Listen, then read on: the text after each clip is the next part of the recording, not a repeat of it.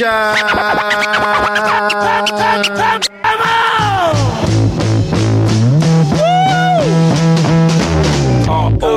we running this rap. Memphis Bleak, we running this rap. B-Mac, we running this rap. Freeway, we running this rap. Owen Sparks, we running this rap. Chris and Neek, we running this rap. The takeover, the break's over. God MC, me, Jehovah. Hey, little soldier, you ain't ready for war. ROC too strong for y'all. It's like bringing a knife to a gunfight, pin to a test, chest in a line of fire with your thin vest. You bringing them boys to men, them boys pull win. This is grown man B.I. Get you rolled in the triage.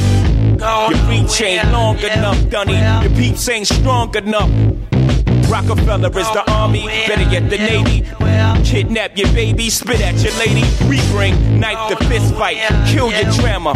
We kill you motherfucking ants with a sledgehammer. Don't let me do it to you, Dunny, cause I overdo it. So you won't confuse it with just rap music. ROC, we running this rap. M-Easy, we running this rap. The Broad Street Bully, we running this rap. Get zipped up in plastic when it happens, that's it. Freak, wait, we running this rap. Owen Sparks, we running this rap. Chris and Neek, we running this rap. I don't care if you mob deep, I hold triggers to cruise. You little I got money stacks bigger than you. When I was pushing weight back in 88, you was a ballerina. I got the pictures, I seen you. Then you dropped shook one, switch your demeanor. Well, we don't believe you, you need more people. Rockefeller, students of the game, we passed the class cause nobody can read you dudes like we do. Don't let them gas you like Jigger is and won't clap you. Trust me on this one, I'll detach you. Mind from spirit, body from soul. They have to hold a mask, put your body in a hole. No, you're not on my level, get your breaks tweaked. I sold what your whole album sold in my first week. You guys don't want it with Hope. Ask Nas, he don't want it with Hope. No, ROC, we running this rap. B. Siegel, we running this rap. M-Easy, we running this rap. Get zipped up in plastic when it happens, that's it. Owen Sparks, we running this rap. Freeway, we running this rap. Chris and Neek, we running this rap. I know you listen on Mic check, mic check. Did it. Yeah. Beach Shot Familiar, welcome to Beach Shot Radio at Beach Shot Radio on Twitter. My name is Masai. I am JB, a.k.a. Dirty Dirty. Yeah, over 30. Oh, I like it. Keep it going. That's it. Okay. What's up? Who we got? Nate the Great. Wearing purple today? Yes, I got the nice purple shirt. I've decided to demote this shirt to an everyday shirt. It used to be a nice shirt. Now it's just like Beach Shot Radio shirt. Yeah, now I'll just wear it over. I thought you was wearing it in honor of Prince or in honor of Purple Bag Doritos. Yeah, that. Purple bag. Purple bag. Yeah. Speaking of purple bag, who else we got with us tonight? Hey, Steve Struess. Steve, tell us a quick story about the purple bag because I'm excited about this. I went to a couple different parties this weekend, and literally at every single one of these parties, the exclusive Dorito at the party was purple bag. Purple bag. By the way, the change has begun. Steve, did you go through puberty again today? Because I'm just making sure. All right, go ahead. Is his voice deeper than usual? Yeah. Oh, is it? I never get his voice is deeper today. That's why he got invited to so many parties. Well, I'm glad to hear Purple Bag was at all of them. Yeah. Who else we got in the building? Miliwake, which is Algonquin for the good land. Always with some bullshit. Everyone just says hello. Like Mali Kaliki Maka. Yahola Ula. Remember from those car commercials with the wide wheels? Yeah. Yahola Ula. Wider is better. What's your name? Miliwake, which is Algonquin for the good land. Okay, that's your master. Save the sheep. Save the whales. Shave the whales. Yes. Oh. And to my right, we have a special guest with us, and we make them introduce themselves. So who do we have with us? Rob. Just Rob. That's it. You dropping all the aliases? I think so, man. It's time. That's time right now. You can call me. You want some grown man mature-ish right now. I like that. Like, hi, Rob. my name is Rob. My name is Rob. That's it. Okay, well, AKA, maybe for a little while we can do the AKA DJ Playground. Let's do it. DJ Playground, too. Okay. He had another AKA back in the days, too. Oh, what was it? Oh, damn. What was the other AKA? Cappuccino on wax. Yes, Cappuccino on Wax. Yes. Yes. That's right. And it was a serious one, too. Like, you were, like, legit going by, like, both for a while. Did they do different things or something? Or Ooh, what do you mean, cappuccino? yeah, because wasn't that... Remember the Cappuccino thing was on the Beat Shot website, too. So I didn't know. I thought they did different things. I don't know. I don't think I was that serious with it. It's like Only True Love did. Cappuccino. Yeah, I think Cappuccino on Wax only came out during the Woo nights, during the Woo Wednesdays. okay. I think that was okay. it. I think that was it. No stairway. Denied. Woo Wednesdays. Do we have other nicknames? Do you have other aliases, JB? Me? Yeah. Nah. Nope. Was it Nope. because we talked about this at the Fly Right thing? And Nope. I feel like you said you had another Nope. nickname. And Nope. I wanted to bring it up in the air. Nope. But it's escaping me. Hopefully, Seb Static Good. is listening. Hopefully he's not. Nope. Nope. You will never know my first rap name. All right. Nope. Well, all right. If anybody knows it, because I'm so mad I can't remember. I should have wrote it down. We were doing a Fly Right It session. was, what am I going to do with a gun rack? Ah, no. There you go. It's good. What was it? Damn. All right. So we're doing a Fly Right session, and we were talking about nicknames, and JB said one I had never heard of before, and I know Sev knows that. I'm going to hit him up. Sev, we need your help. Actually, Sev doesn't know that one. That was Sev doesn't before know that Sev. one? That was before Sev. Yeah. All right, I'm gonna get it out of you before the end of the night. Well, how about this then? I posted something up on the Beat Shot radio page. It was a poll because this week a lot of people have been arguing about grits. There's something on trending on Twitter called Grits Wars, and it was basically what goes on grits: salt or sugar. And it got like really serious. And then today there was like a revelation. People started saying they put sugar in their spaghetti, and then it got really violent. What? People were just like, "What are you doing?" I've heard that before, and that I never heard that before. People were like blocking people, blocking their friends. Like, you put sugar on spaghetti? Done. I never heard that. I put sugar in my spaghetti sauce if I'm making Maybe in the sauce. Yeah, in the sauce. one Yeah, thing, not yeah. in the spaghetti. Yeah, I don't know. Nah. But so where do you, can I just go around the room? Like, where do y'all stand on the sugar versus salt and grits debate?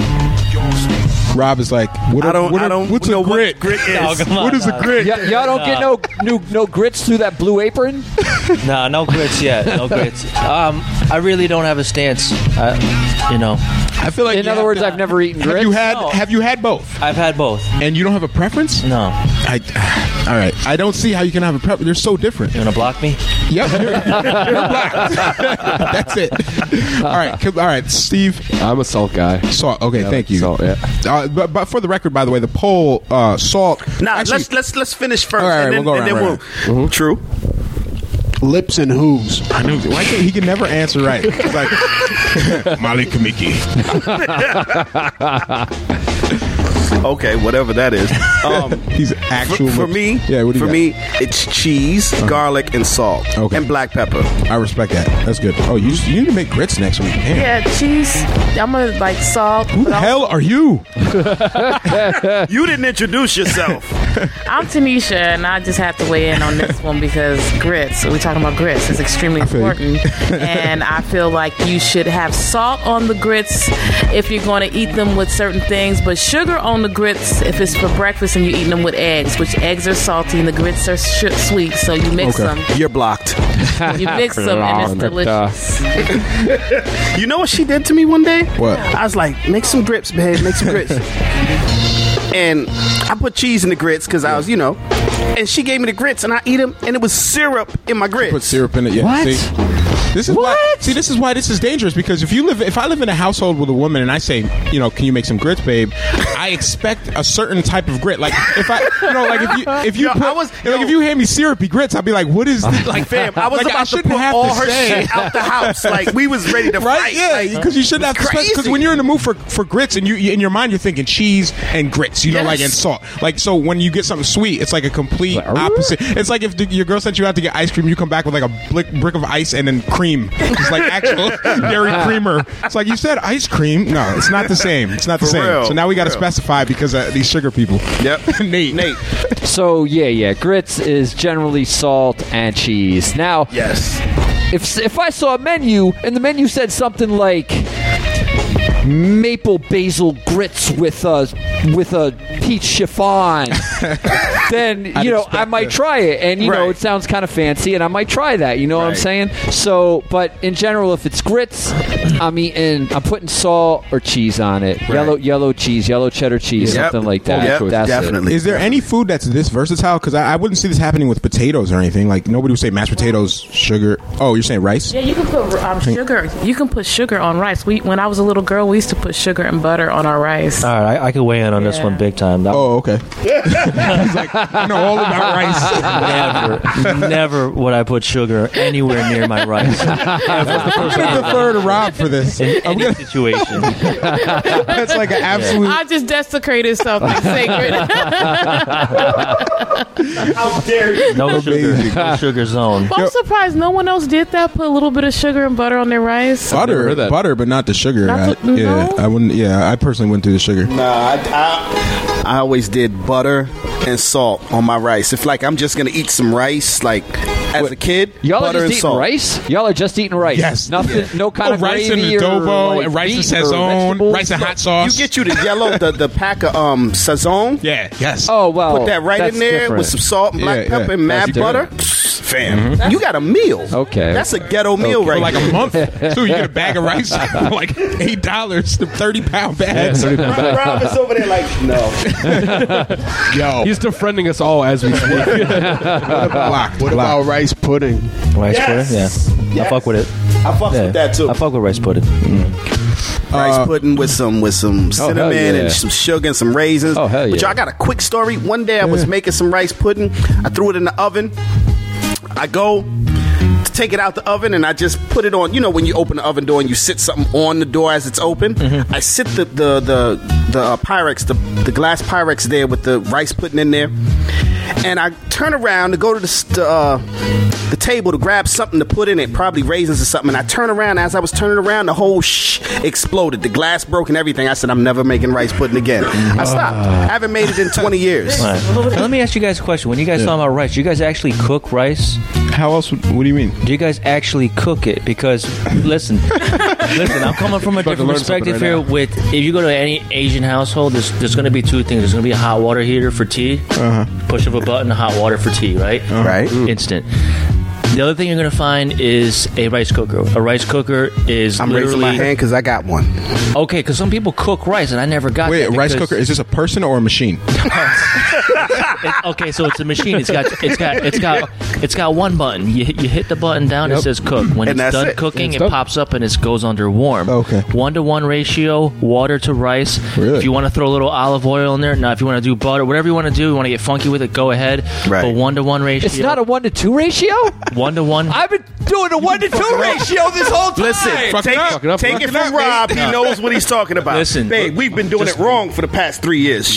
Look at my face. That's all you need to know. 1-to-1 ratio, and then do something else. Go cook your greens. Go cook your meat. Why bother? Why waste time and energy cooking rice? That's why I never got that. So get a rice cooker. They're cheap. They're like 20, 30 bucks. Right? You'll never have to cook rice. You can go. That's to the what I gym. use. Yo, I do rice and beans in a rice cooker. Is that long though? No, it only takes depends on how much rice you're actually cooking in a rice cooker, but it can take 10 But Rob, yeah. If it's in a rice cooker, aren't you cooking rice? No, you're not doing anything. It's your hands free. It's Bluetooth rice. He's saying set it and forget it. Set it, forget it, walk away, do something. Oh, okay. So it's still something. Go tend to the meat. Go tend to the veggies. Go leave the house. Yeah, Nate, go tend to the meat. Right. Here we go. Already. Hashtag that joke. So anyway, if everyone listening out there, if you're cooking rice, you're doing it wrong. Go to your local Asian supermarket. Everyone's doing it wrong. Right. Go buy a rice cooker. JB, you got one, right? I got 1-to-1 ratio. I got mine from Walmart. I didn't get mine from the 1-to-1 ratio. Asian Same thing. If you want to get guarantees from Asia. Okay. If you want to get funky with it, you can mix rice. You can combine long grains with short grains, black throw some rice, quinoa red rice. in there. Is it still a 1-to-1 ratio?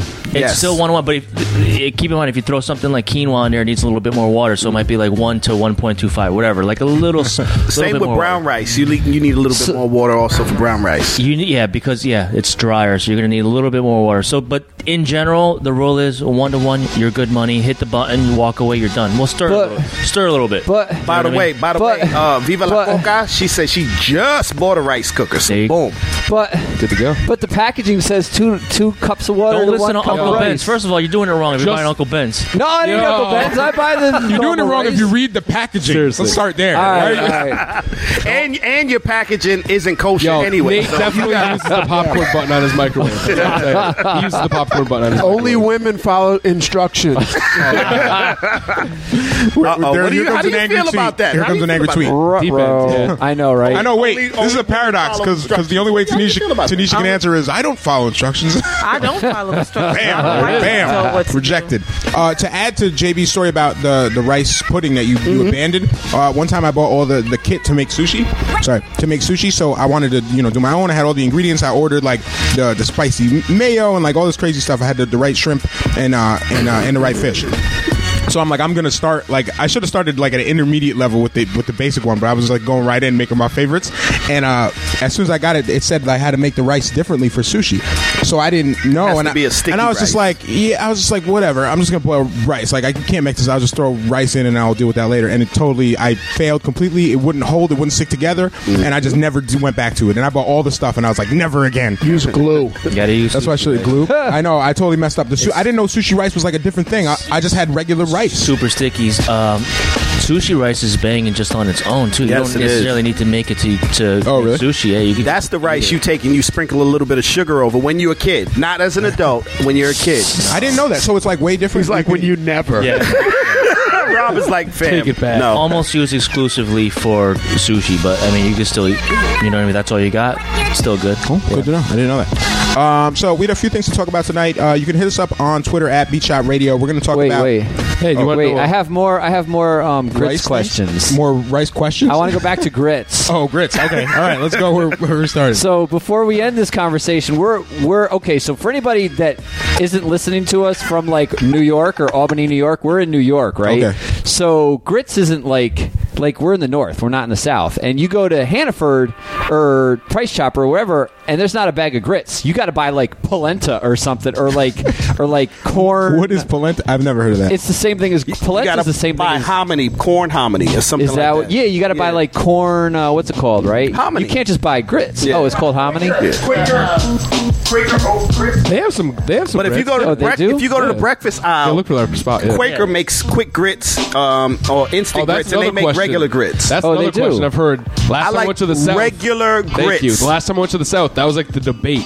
Was like you mentioned instant grits, like they just kick you out. Yeah. Oh, okay. Definitely. So is that a thing? Like, you can't do that. I guess instant grits are good if you make Man, it like. be quiet. Like That's from my cousin Vinny. No self-respecting Southerner eats instant right, my grits. cousin Vinny. That's right. Yeah. But instant grits are good if you're trying to make them real thick, like the polenta cakes. Yeah. You use the instant grits and you make it thicker. And then you let them cool and you mash them up and then you deep fry them. Oh wow! And then serve it with gravy. Fam, you know I get busy, Nate. Come on, man. I know. With Sleep. Look at your belly. We're gonna have a cook-off. I really think next week we should make different grits. Oh, by the way, shout out to Johnny's on Broadway. We were at Johnny's on Broadway last Thursday. We had a Black Lives Matter meeting. Those guys are dope. And on the menu they had shrimp and grits. And I chickened out because we were like facilitating, and I didn't want to be like eating spoonfuls of grits while I doing stuff. So I was like, I'll stick to finger foods, but I was so close to getting the shrimp and grits. So I'm gonna try those next weekend because I just got to see where they're at. But shout out to them. What did I want to say? Oh yeah. So at BeatShot Radio on Twitter, we're doing a few things tonight. You guys can interact with. One thing is best worst films. We're going to talk about guilty pleasure films. So if you have a film that you like to watch, or you've seen 100 times, or you saw it as a child, and then you watch it as an adult, you're like, this is terrible, but I still love this movie. Hit us up. Flash Gordon. Flash Gordon's a good one. Oh, yes, yeah. That's a good one. use the hashtag best worst at BeatShot Radio. Hashtag best worst. All right, we're going to talk about that. That'll be interesting. And also we're going to talk about shoplifting. So the hashtag for that is Booster Seat. Never did that. If you have an interesting shoplifting story, you can tweet it at BeatShot Radio with the hashtag Booster Seat. So I think that's all the stuff we need to get out of the way. Oh, for people that are checking in, this is the 54th episode, FYI. You can check in on Twitter or Facebook or Instagram, whatever. Just interact with us, and we'll give you a shout out later in the show.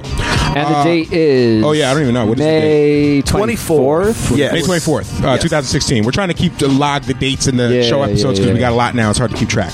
Captain's log. Star date. Yes. Did you guys hear about the story in Chile? There was a guy who tried to commit suicide in a zoo in Chile, and he wrote a suicide note. He put it in his pocket, then he stripped naked, and he jumped in the lion cage at the zoo. Oh, yeah. And they killed the lions, right? And they killed the lion instead of killing him. It was the two guy lions. lived, the lions died. Correct. But he barely lived. Apparently, he's in the few articles I read, they wrote grave condition, not critical or whatever. Like grave. I feel like that's a step below critical condition. Right. So he strips naked. He jumps in the lion cage. He starts getting eaten by the lions. It's a male and a female lion. The zoo shoots both of them, and the zoo started taking heat from people who were like mad that they killed the lions. And the zoo is like, well, this is like our protocol. If anyone gets in the lion's cage, we shoot the lions because there's no tranks that will work fast enough, and any tranquilizer that is big enough to work that fast will kill the lions anyway. Like if you just shoot a lion with like a whale trank or whatever, it's gonna die anyway if it's gonna knock it out that fast. So they got to kill him. So they killed both the lions and they saved the guy's life barely. Time will tell if he lives. And I just want to know what are your guys' thoughts on this whole? First off, this guy's attempted suicide. Yeah, I mean, as far as suicide attempts go, it's creative. It's bonus points is creative, but douche move. Like, you couldn't be a bigger douche. If he knew, he might not have known. Look, there's got to be. How do you not know? He probably feels terrible. So many easier ways. He probably feels what? They killed. He's probably the like, lions? damn, I wish I was dead now. For real. Yeah, all I'm saying is there's got to be a better way to kill yourself than getting eaten by lions. But we wouldn't be talking about it on the show if he did something else. Half eaten. How did he get? How did he get to the hospital? How did he get to the zoo? Oh, I don't know. That's probably what. Did he drive? He took a scooter. Who cares?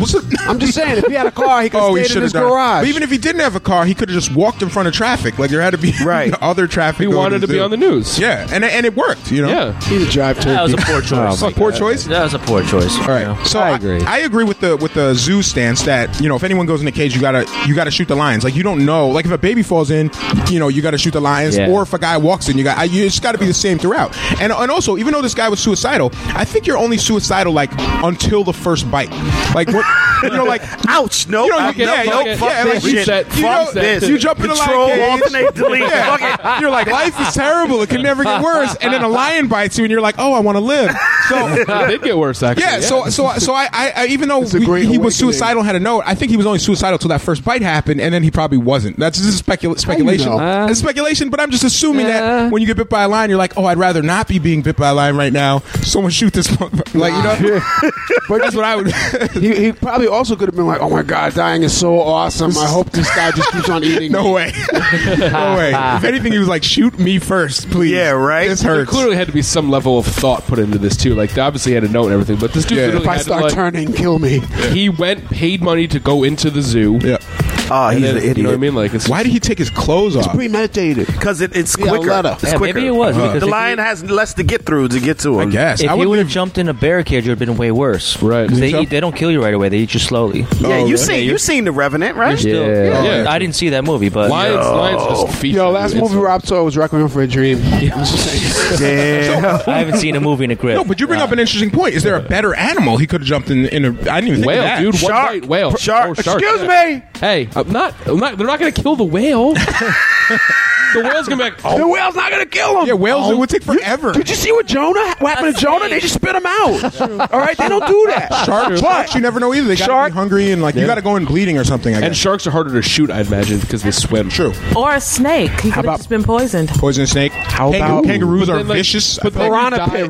Drop him in a piranha pit. Piranhas. Yeah, piranhas would have done him real dirty. Going in. So that was his first if you really mistake. wanted to get bonus points, you should have gone somewhere where there's naturally lions. Poor choice in animal. He's in Chile. I don't know if I'm assuming they're not indigenous. I thought this was in the States to Chile. They got lions in California. Of course they got lions in Chile. You lying. They do got lions in California. Hashtag that joke. No, they got Tanisha's from California. Tanisha, do they have lions? I thought lions were from Detroit. Where? Tanisha, do they have lions in California? I think Nate just negated your hashtag. Mountain lions. Not many, but we have big cats. Mountain lions? Not huge. No, they're not big. They're small. But they're lions. So there's some big cats in California. Mountain lions aren't big cats lions, come from California. Pumas. They're big cats. Shout out to Jamel Mosley. I'm not talking about big cat. I mean like a lion with a mane, like a lion. There's no lion with a mane. No. What's a mountain lion? Isn't that just like you big want like Mufasa lion? It's a big cat. It's a big house cat. You don't want to. It's not a big house cat. They're closer related to house cats, I think. Yeah. Do they have cougars? This is just for there's lots of cougars. They're kind of like the same. A cougar. Dog killers too. Lots of cougars in California. Dog killers. Does anyone think that the zoo Lots made of cougars in California?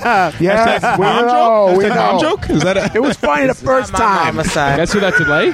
Check the headphones. There's a delay. Clearly. Does anyone think the zoo made the wrong decision? Yeah, fuck that. Really? They should have just been like, give it 2 minutes. What? I would have been like, give it 2 minutes. If he makes it 2 minutes, then fuck it. If not, I'm not gonna waste bullets. You know what? I'm not wasting bullets. The zoo can't do anything. You raised an interesting point about the logistics of it. Yeah. So I have to kind of go with that. I hate to because you don't know his whole thing. Yeah, or if you say he's mentally ill, or afterwards. Look, he could have been trying to stab the lion. You don't know. I guess. I think they should have let it play out. Yeah, give it 2 minutes. 2 minutes. Okay, if you load the gun real slow. No, let's be for real. Hold on a second. They was probably sitting there like, no, listen. If you jump off a bridge, look at this bullshit. If you jump off a bridge, they don't try to catch you midair. They try to get you before. So they should have tried to get him before. But once you're in there, it's like midair off a bridge. Yeah, what's the security looking like? But here's But the zoo did make a mistake, okay? And the mistake wasn't necessarily shooting the lions. It was letting the guy in the zoo. Yeah, the mistake was, how the hell was this guy able to get over a freaking wall and into the lion den? Put the cage higher or put barbed wire or something usually on the it. Lions are probably good enough deterrent. That's probably what they were thinking. That's not wrong. That's not wrong. Security was like, look at this idiot. Look, oh, shit. Oh, damn. Go. Hurry.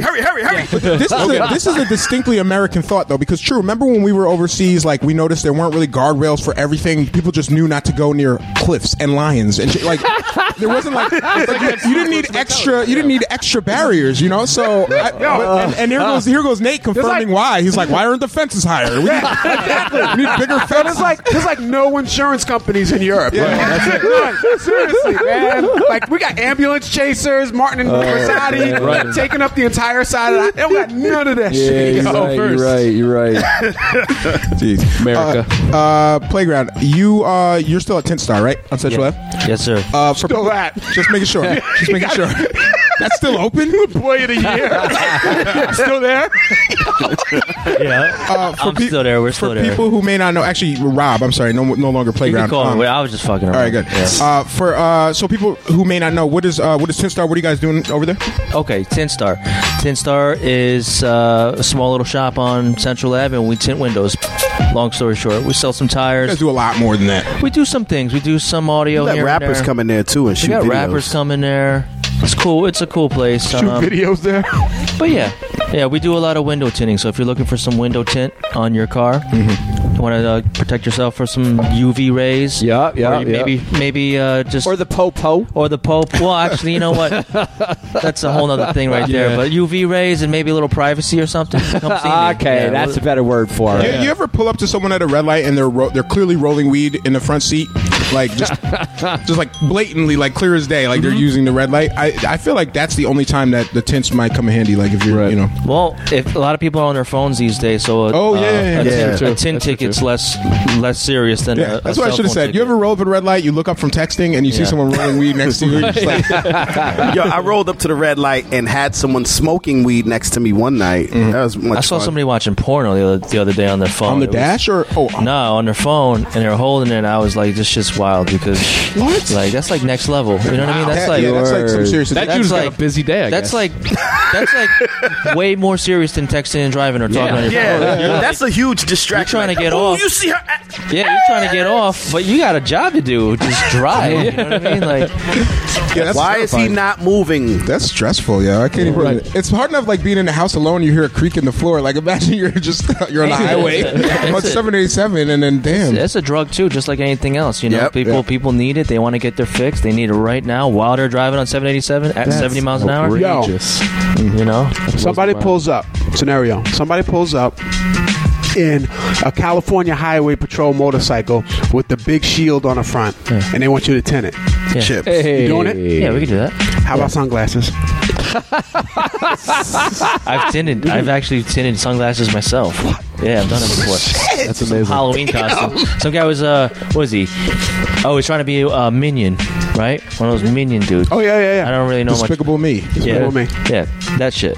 So he had some. You got kids. Watch that movie, bro. Yeah, he's 14 months. Do you think they're racist, the Minions? I don't know. Listen, I don't know. I barely knew it was Despicable Me. So I heard that they speak some. They speak Spanish or something, or there's some sort of. Oh, I don't know. You don't know? I don't know what that. I thought it was gibberish. I thought it was just gibberish. Yeah, but I heard it sounds like a little bit JB like Spanish. JB speaks fluent Minion. I'm about their height. Your height, so, complexion. Yeah. You see me when I rock the glasses? JB's a Minion. If you gotta ask if it's racist, it's probably racist. Yo, is it racist? Yeah.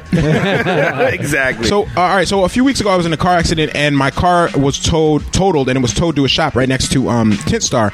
And as I'm like trying to work with the insurance people, I'm also trying to strip the car of like everything I have in it of value. You know, so I obviously take out trunk bar, and I had just bought new windshield wipers. I'm trying to take those out, and then I wanted to get the radio out. Did you stash trunk bar over at Tint Star while your car? No. Was... What I did was they asked me at the scene of the accident if I wanted to get trunk bar out, and I was just like, well, they didn't say you wanted trunk bar. No. The cop goes, do you have anything in your trunk that you need to get out? And I was just like, no, absolutely not. I'm like, no. And I have mad shit in my trunk I need to get out. Like I have tons of shit. I have like music equipment in there. I got mad folding chairs. And then I had like a full bar.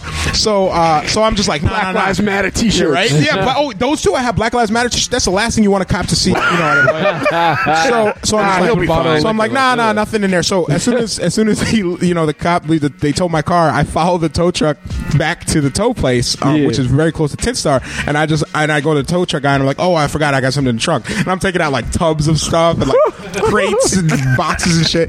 But while my car was over there, I hit up Rob because I wanted to get my stereo out, because you had recently installed a stereo into my car, and I thought I was gonna get a similar car and could throw it in. I ended up getting something different. So you have my radio, and if I could just have that back, I'd appreciate that. I should have brought it. I don't know what I should do. I don't know what to do. Awkward, so if anyone has hold on to it, I might be getting a new car. Does anyone have a Ford Focus that's listening, and you want a pretty cool stereo? Like, hit me up. We'll wait. Do you have a gun rack? Make it a giveaway. Yeah, that's what it should go. What a random. We'll just give away stolen car decks.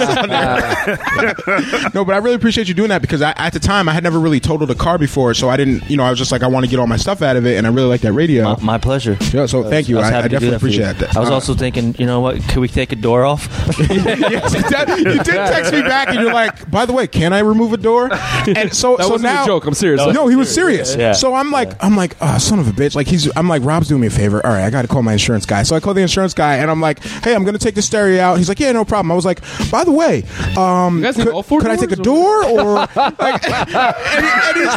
And he's like, no. He's like, we appraise the car at what it's there, and then we take it to like a junk lot or something, and they have to confirm what's there. And I was like, oh, just checking, whatever. Thanks. I was just, thanks for letting me know. They were probably like, what the fuck is he talking about? I don't know what they probably thought I had mad coke stashed in doors. Right. I don't know. So yeah, but I did call and ask. But you did have coke stashed. Nah, I had Black Lives Matter t-shirts up in the door. Rolled up in the door. But I tried. Just so you know, I did try. I appreciate that. So Tint Star, though, if you're listening and you need car stuff done, aftermarket everything. Is there like your slogan or something? I don't know. I see it somewhere. Yep. So you guys do a lot of aftermarket stuff. You're a minority-owned business, so I'm all about that. You run that independently, right? Yeah. Cool. How many staff members do you have, if you don't mind me asking? Right now, including myself, we have 6. Oh, okay. Cool. Wow. Yeah, 6 employees. Do certain guys do certain stuff? Like you have a radio guy and then a tint guy? Yeah, there's certain guys that are better at other things than others. And are you guys hiring? No, right now, at this very moment, I'm asking for a friend. No, right, no, cool. not at this moment. But yeah, if you ever need anybody listening, if you need anything for your car, stop by. Give us a call, give us a follow on Instagram at Tint Star, or check out the Facebook page. Cool. There's a good chance if it's aftermarket, we can do something for you, or if we can't, we know somebody that can. But no, y'all have gun racks? Hydraulics. No. I want Confederate flag headlights. Can you do that? Could probably work something. I want the bat signal projected in the sky from the trunk. Actually, I'll put my foot down there. The Confederate flag headlights, you're just gonna have to beat it. See, exactly. This is why we need more minority-owned businesses. You're gonna have to get that. It's not. You just have to keep that one. Or just say you're going to do it and then put Black Lives Matter headlights. It'd be amazing.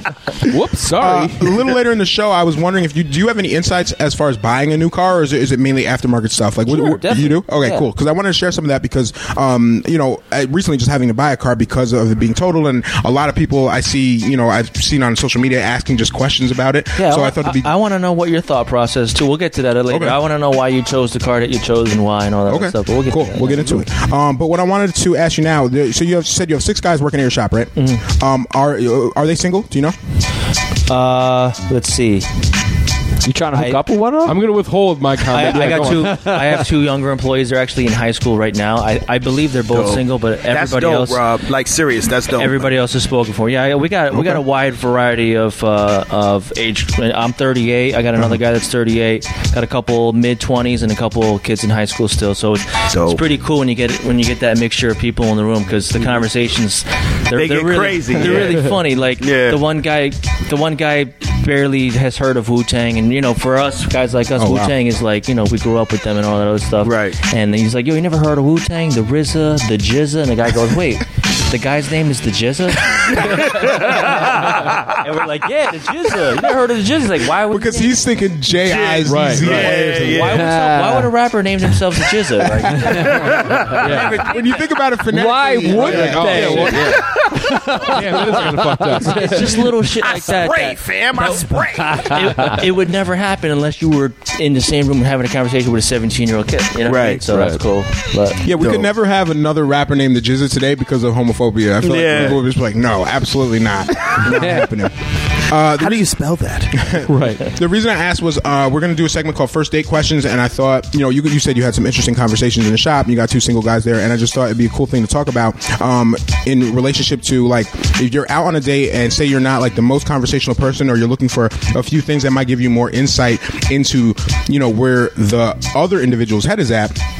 I found what I think are some pretty interesting questions. One question that I posted today on social media was, would you rather live forever or die next week, but all your friends get a dope insurance payout, like a life insurance payout? So the choices are live forever, and you got to watch all your friends and family die and everything, and you never die, or you die next week, you got a week to get your affairs in order, and when you die, all your friends and family get a dope payout, like $1 million or something. So they're taken care of pretty much. Yo, is there a lion involved in this death? There's no lion in the death, and you can probably choose your way of dying. Be a lion involved in this? What do you guys think about that question? And I thought that question deserved more thought, which is why I put it up earlier. But essentially, it's like. So let me get this straight. So one scenario is you live forever, but eventually everyone just dies off around you. Yeah, just you but live you forever, keep making friends, though, right? Fam. You keep making friends throughout the centuries. Right. Like Dracula, he made friends throughout the centuries. So it's pretty much life as we know it right now, except for you just don't die. You don't die. That's that one scenario. And the other scenario. Oh yeah, do you age? No, yeah, and people pose this. I'm going to say no because I feel like if you're living forever, you would age proportionally to how fast you're aging. But if you never die, you're never going to really reach that point. So I'll say whatever age you are now, you'll maintain that age. You're not going to get younger. That may change my answer. You think that'll change your answer? That might change my okay. answer. All right. So you're going to live forever, and you're not going to age because I feel like most people who are immortal don't really change their age. You don't get to like 800 and you look 800. Most people. Yeah, most people. Most people. Yeah, right. Like pretty much. Val Kilmer, Pharrell. Who else did this? Of the 8 movies that Messiah's seen about this subject matter. Pretty much. Nas, Pharrell, Wolverine, all of those people look the same. Jackman. All right. So what do you think, Rob? Do you think you would live forever and watch all your family and friends die, or would you just die next week, but everyone you know is pretty much taken care of? Financially, anyway. See, the money things. The money thing doesn't play into it because if you're no, it doesn't. It really doesn't. Really? No, it doesn't. Okay. But if I die next week, then let me get this straight. Everyone else that I care about, that's close to me, gets taken care of financially. They're all set. They get big, huge checks. Yeah. Oh, this is easy. I take the first one. That second one is not even close. You live forever? I live forever. Okay. Like we just keep it moving. But I feel like living forever only sounds dope like now, and then 800 years from now, you're like, holy shit! Like, please. Yeah, right. I've had long weeks where I don't want to make it through the week. I can't imagine being like. Could you imagine living through? So you live through, both Trump presidencies, right? Then you live through the Trump Jr. years, the Trump Jr. presidency. You're just like, God, please kill me now. It's I look at it differently. I think you could see, you know, like each generation, so much changes. So you can Holocaust 4. You're just like, oh God, not again. That's the thing. I was thinking about like apocalypse. You could the be end like, of the world. Yeah, you're just floating in space and shit for millennia till you land on another planet. It sucks. You gotta die with the end of the world. No. You don't die ever. Immortal. Not even with the end of the world. Not even with the end of the world. Not even when the sun implodes. You just keep. No, you're just like you just witness. You outlived the sun, son. Outlived the sun. You just float to another. Damn, son. Yeah. Woo! That's crazy. Yeah. That's easy. Nah, I don't want none of that. I don't want none of that. I'll go with A. Scenario A. Still A. Yeah. Really? Live forever. Yeah. Live forever. You get to go to sleep, wake up, Float throughout. It's not like you have to space stay awake for your whole life. You know, guys. You can eat whatever you want. That's a good point. That's a good point. You don't have to stay awake. Yeah. So what I might do if I'm living forever is just freeze myself. That's what you're going to do? Knock myself unconscious. Cryogenics. Yeah, knock myself unconscious, then freeze my. That's a good point.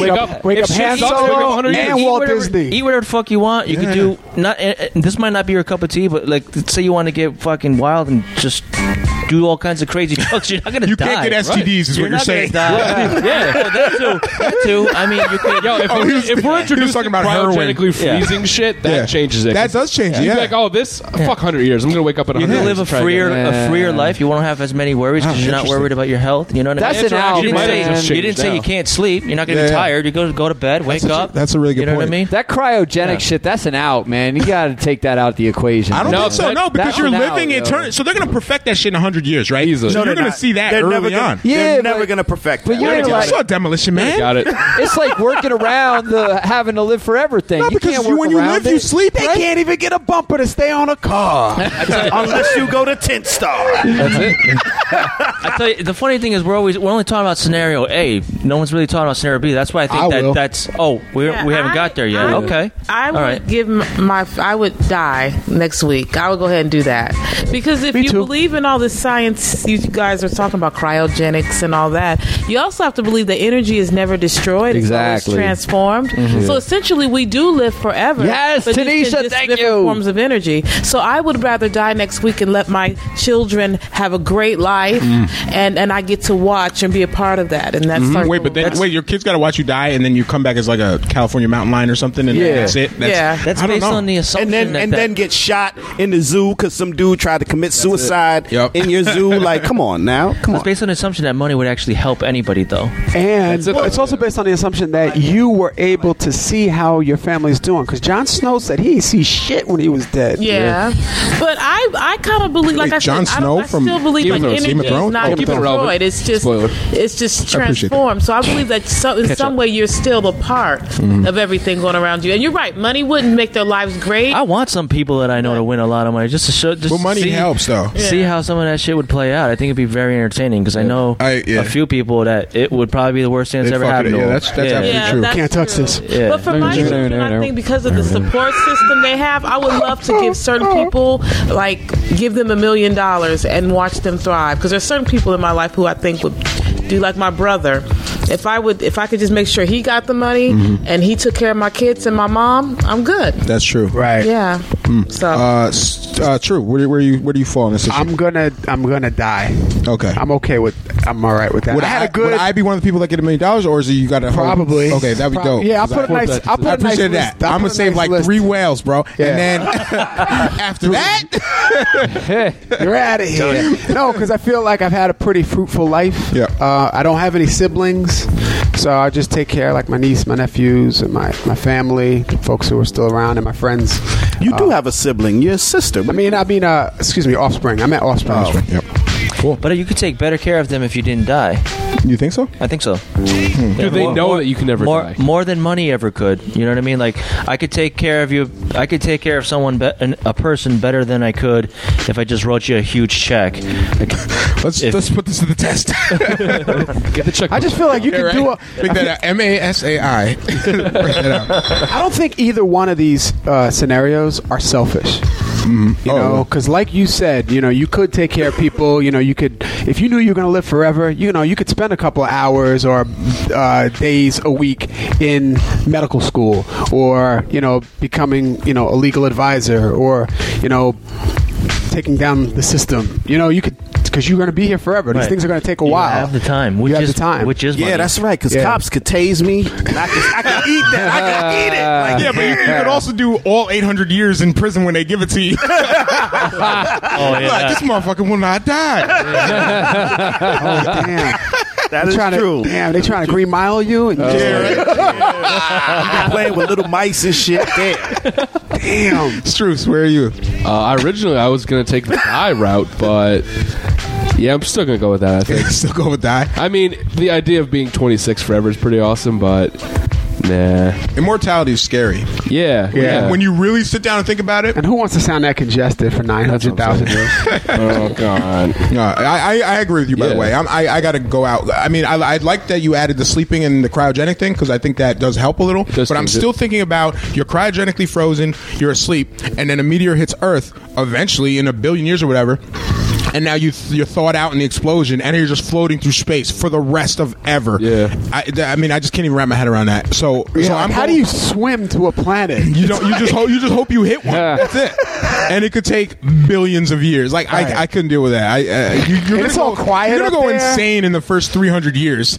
You know, like you're not like going to be all right after 300 years. I just can't imagine someone would be cool. So I'm going to kill myself, and then not kill myself. I'm going to go with that route, and then have a really detailed. You got a week to get your affairs in order. $15 million. I'm doing it. All my boys are rich. Not you, JB.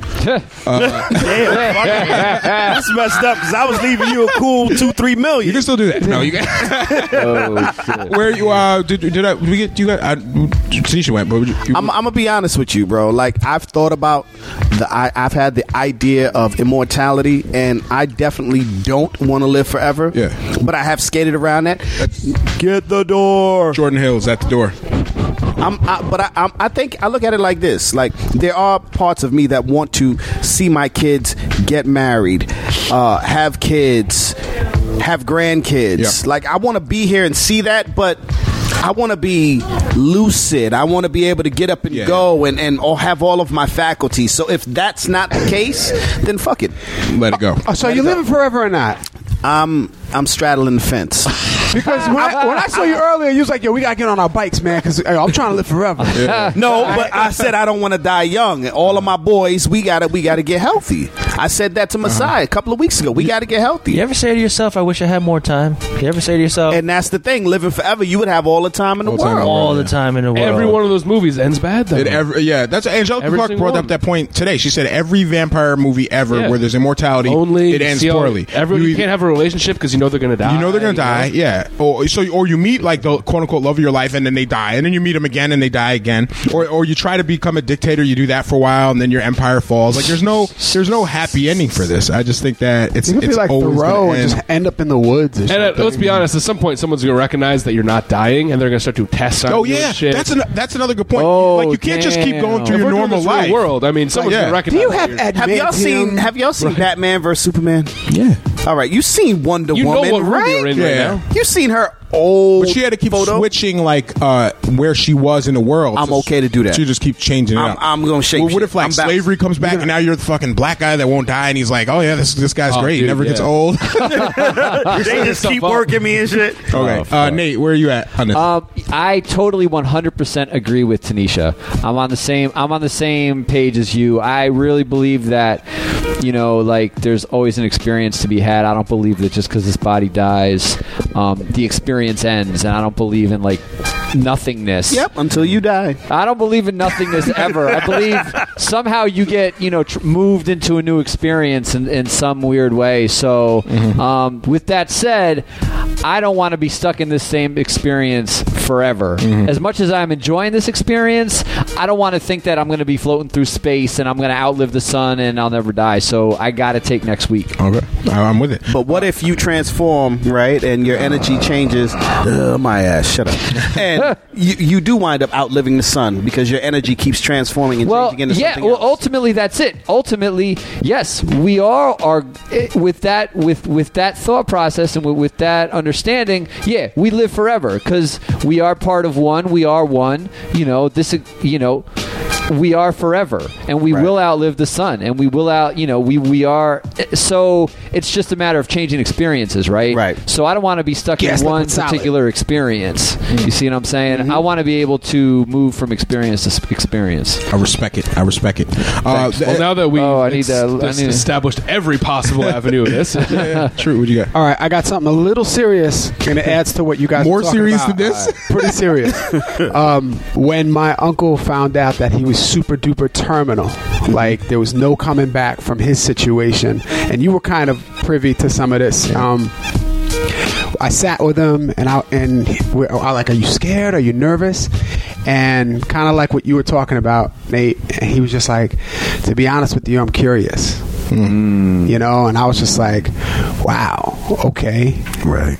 So, yeah. Like, what else? What's the other options? You know, what else is going on out there? I've done this. When that choice is removed. I went there, I went here, I had a kid, I played the harp, I designed, bam, bam, bam, boom. You know, he said he had 2 regrets. He didn't have a strong relationship with his kid, and he never learned how to do the Running Man. Everything else was awesome. So after you told him the Running Man. Old Running Man, the old Running Man or the new Running Man? New shit. You know, Nate. That's very beautiful, because think about it. Your uncle was fascinated by bridges. Yeah. And that bridges they represent Connection. joining of 2 different places. Yeah.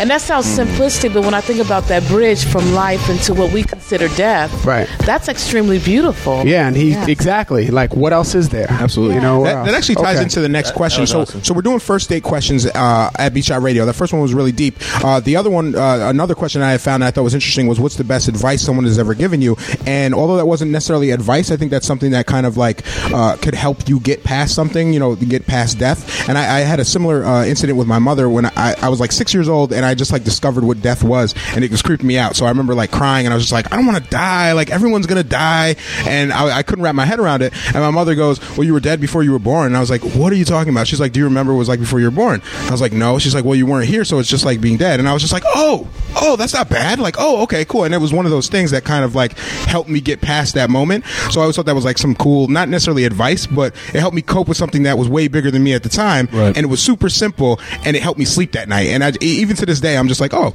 death. Okay, I've been there before. It's actually, it's not that bad. So this is the first date question. What's the best advice someone has given you? Do you guys have any like insight into that? Can you think of something someone else has given you? I'm going to quote something from The Jerk, one of my favorite movies, where he's going on his own for the first time, and his family's giving him advice, and they say they give him 3 bits of advice. Lord loves a working man. 1. Don't trust Whitey. 2. And if you catch something, see a doctor and get rid of it. So he goes out into the world with these 3 bits of advice. Don't trust Whitey. Lord loves a working man. If you catch something, see a doctor and get rid of it. And he kind of like goes on his journey with just those bits, and he makes it through.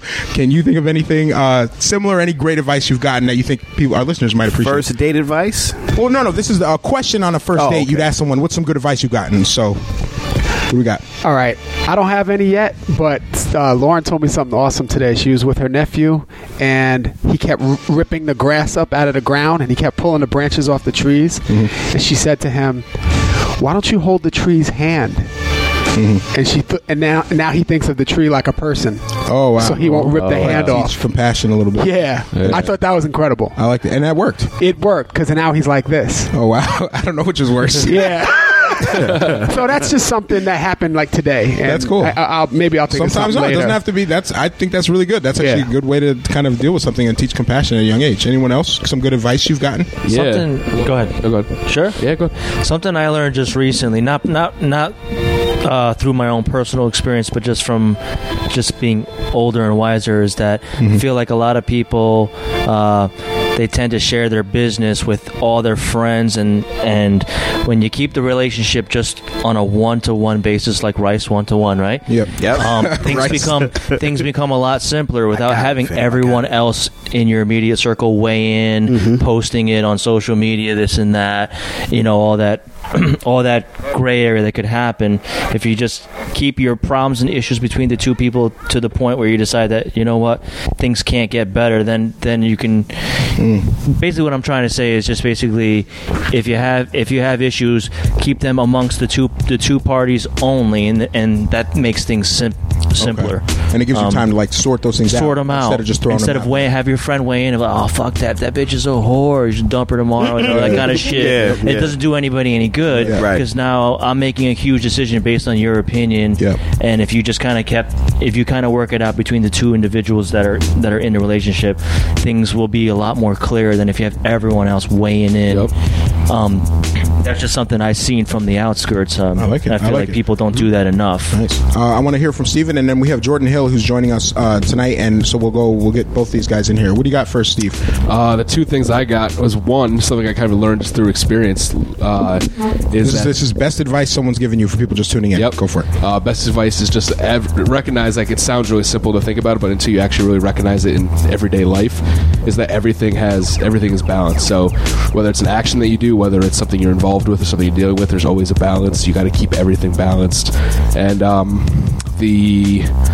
trying to think of the exact quote, so if more people want to go, I'll come back to it. But there's a quote I have on my refrigerator from some random dude who's that did artwork on the street I saw one day, and it's literally said, if you worry about some shit, don't worry about it, it's probably bullshit anyway. And it's like such a silly little thing to put, but every time I look at it, I'm like, puts everything into perspective. What the fuck am I worried about this dumb shit for? You know, it's just like, it's true. It'll all be in 100 years, it'll be nothing. It's nothing. This is irrelevant. Like, no one else gives a shit about what I'm worried about, so it's perfect. I like it. Right. Jordan Hill. Hey, Jordan. Hey. How's it going? I wish I had some great advice. I guess in high school it would be, what is it? Liquor before beer. Have no fear. Yep. You get drunk sicker. That is classic like good advice. Yeah. So liquor before beer, you're in the clear. Beer before liquor, you've never been sicker. Yeah. That is good advice. I learned that one by experience. Has anyone figured out how to drink like the milk flavored like Kahlua and those things without getting sick if you mix it with other things? They're horrible. Because I like rum chata or whatever. Yeah, rum chata. Oh, but I feel like whenever I just start putting other stuff involved with that, I regret it always. I need a haiku. You need a lactate pill. Right? Is that what it is? Yeah, there you go. Okay. Yeah, rum chata and Kraken, by the way, that's the illustrator. No. Rum chata and what's the rum we just finished? More rum chata. Quackenbush Square Albany rum from Albany Distilling Co. What are you saying, Nate? Oh, you know how are we on the outs with the Kraken? We've been on the outs with the Kraken. Oh, my bad. For the we show? didn't even mention them. That shit is still mad good. It's all about Albany Distilling Co. No, that's a good idea. Albany Distilling rum with the Company rum paid chata. for my trip to South Africa. What are you talking about? Speaking of trip to South Africa, Jordan Hill is going to Africa later. Next week, right? Thursday. Okay, so we're going to talk about that a little later in the show. Sure. That's one of the reasons you're here. You're building a mosque. What are you building over there? Tunnel, airport. I forget. They're building monuments to honor us. We're building bridges. No, a library. Oh, library. It's already built. Also entertaining. Okay. Yeah. Cool. Yeah. So we're going to talk about that. You're doing a little fundraising. Do you have a website link on the top of your head? I do. It's youcaring.com/creative centers. Okay. I'm going to tweet that out right now just for people that are listening. You can check out the stuff. But we're going to talk about it in detail later. But first I want to hear from JB, Tanisha, Nate about some good advice you've gotten. Fear is not real. Who told you this? Because I feel like you just made that up. No. I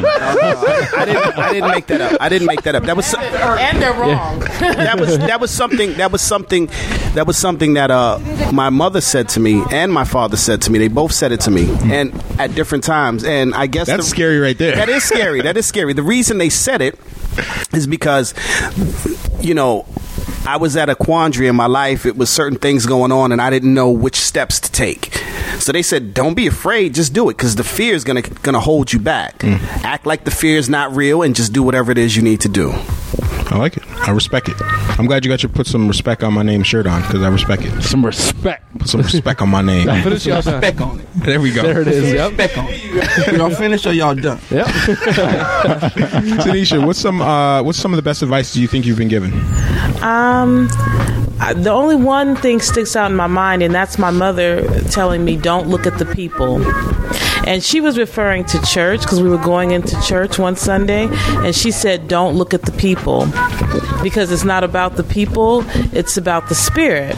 So she meant it for church purposes, but I use it in other ways too. Don't look at the people, because sometimes even when someone's being an asshole to you, you can't look at the person. You have to look at the situation, or look at the spirit, or look beyond the people. I like the that situation. So no, that's good. I really like that. Nate, I'm gonna same question, and also because we're gonna go back around with this last question. So the first question is, what's the best advice someone's ever given you? And the second question is, name a living celebrity that you wouldn't mind having in your circle of friends. Whoa. Yeah. You can do whatever one you want, but that's the other one. I just want everyone to kind of have a chance to think about that a little bit, because you had a long time to think about your best advice question. And quite a few people from Twitter hit us up with their advice also. Oh, really? Cool. I'll say some of those. Yeah, let's do that. Okay, so can I do two? Yeah, sure. Go for it. All right, cool. So first good advice was when I was really little and I was getting bullied. My father said, "Turn around and punch him." That was good advice. Yes, that is good. That's the dude never bothered me again. Straight up. Only takes one. And later in my life, someone gave me this is really good advice, that when you're dealing with someone that's hard to deal with, have your expectations for that person, and if you have the correct expectations for the way that person acts, you're not going to react. It's less likely that you'll react angrily, like in a conflict, because you've already set your expectations on how that person is going to respond to you, right? So if you got somebody that's always going to come at you hard, right? Know that person is going to come at you hard, expect it, and then when you have the situation in front of you, you're you're expecting it, and there's no need to get angry. You already knew that was going to happen. Okay. So that was really good advice from a therapist I had at one point in my life. Nice. So, now name a living celebrity that you wouldn't mind having in your inner circle of friends. Oh, damn. Now I got to think about that. Rakim, no, hands down. Rakim, like, not just because you admire him and all this. Like, this is someone, like, he'd be here chilling with us right now, and then, like, your car breaks down, you need a tow, you call Rakim. Wait. Either Rakim, seems like a pretty reliable either guy. Rakim or Barack Obama. Really? Oh, word. You can get anywhere in the world. Obama. You already have, like, black street cred. Like, you can choose a white guy, Nate, if you want to. Okay, Anthony Bourdain. Yeah. Anthony Bourdain. Who's that? The chef? He's like Michael Bublé. Oh, Michael Bublé. That's a good one too. Yes, Michael. I take it all back. Michael Bublé. Michael Bublé. I love it. Same question. You guys can jump in. This one's a little quicker, but who's? But real quick, let me say this real quick. This is advice from Twitter. Yeah, Cleanna, she chimed in. She said, "Invest in yourself." Mm-hmm. Good advice. Matt Murray, he said, "Success is not related to wealth." Mm-hmm. Melissa Fleck said, "Forgive yourself," and I like that. Forgive yourself. Oh, that's very important, because a lot of times we get into situations and we're like, "Oh, damn, I shouldn't have did it." Fuck it. Forgive yourself. YOLO. Keep moving. YOLO. Boom. Go ahead. So okay. Hey, no, really quick. You guys are like kind of sponsored semi by Albany. Yeah, Albany Distilling Co. Right. So I brought these just because I know. What do we got? I mean, I saw like what are these? You had a beer. My coaster ring? Oh, you brought us coasters. Coaster. Are they all true distilling? There's a couple coasters? This is from another brewery? coasters. I'll gladly take one. Is it?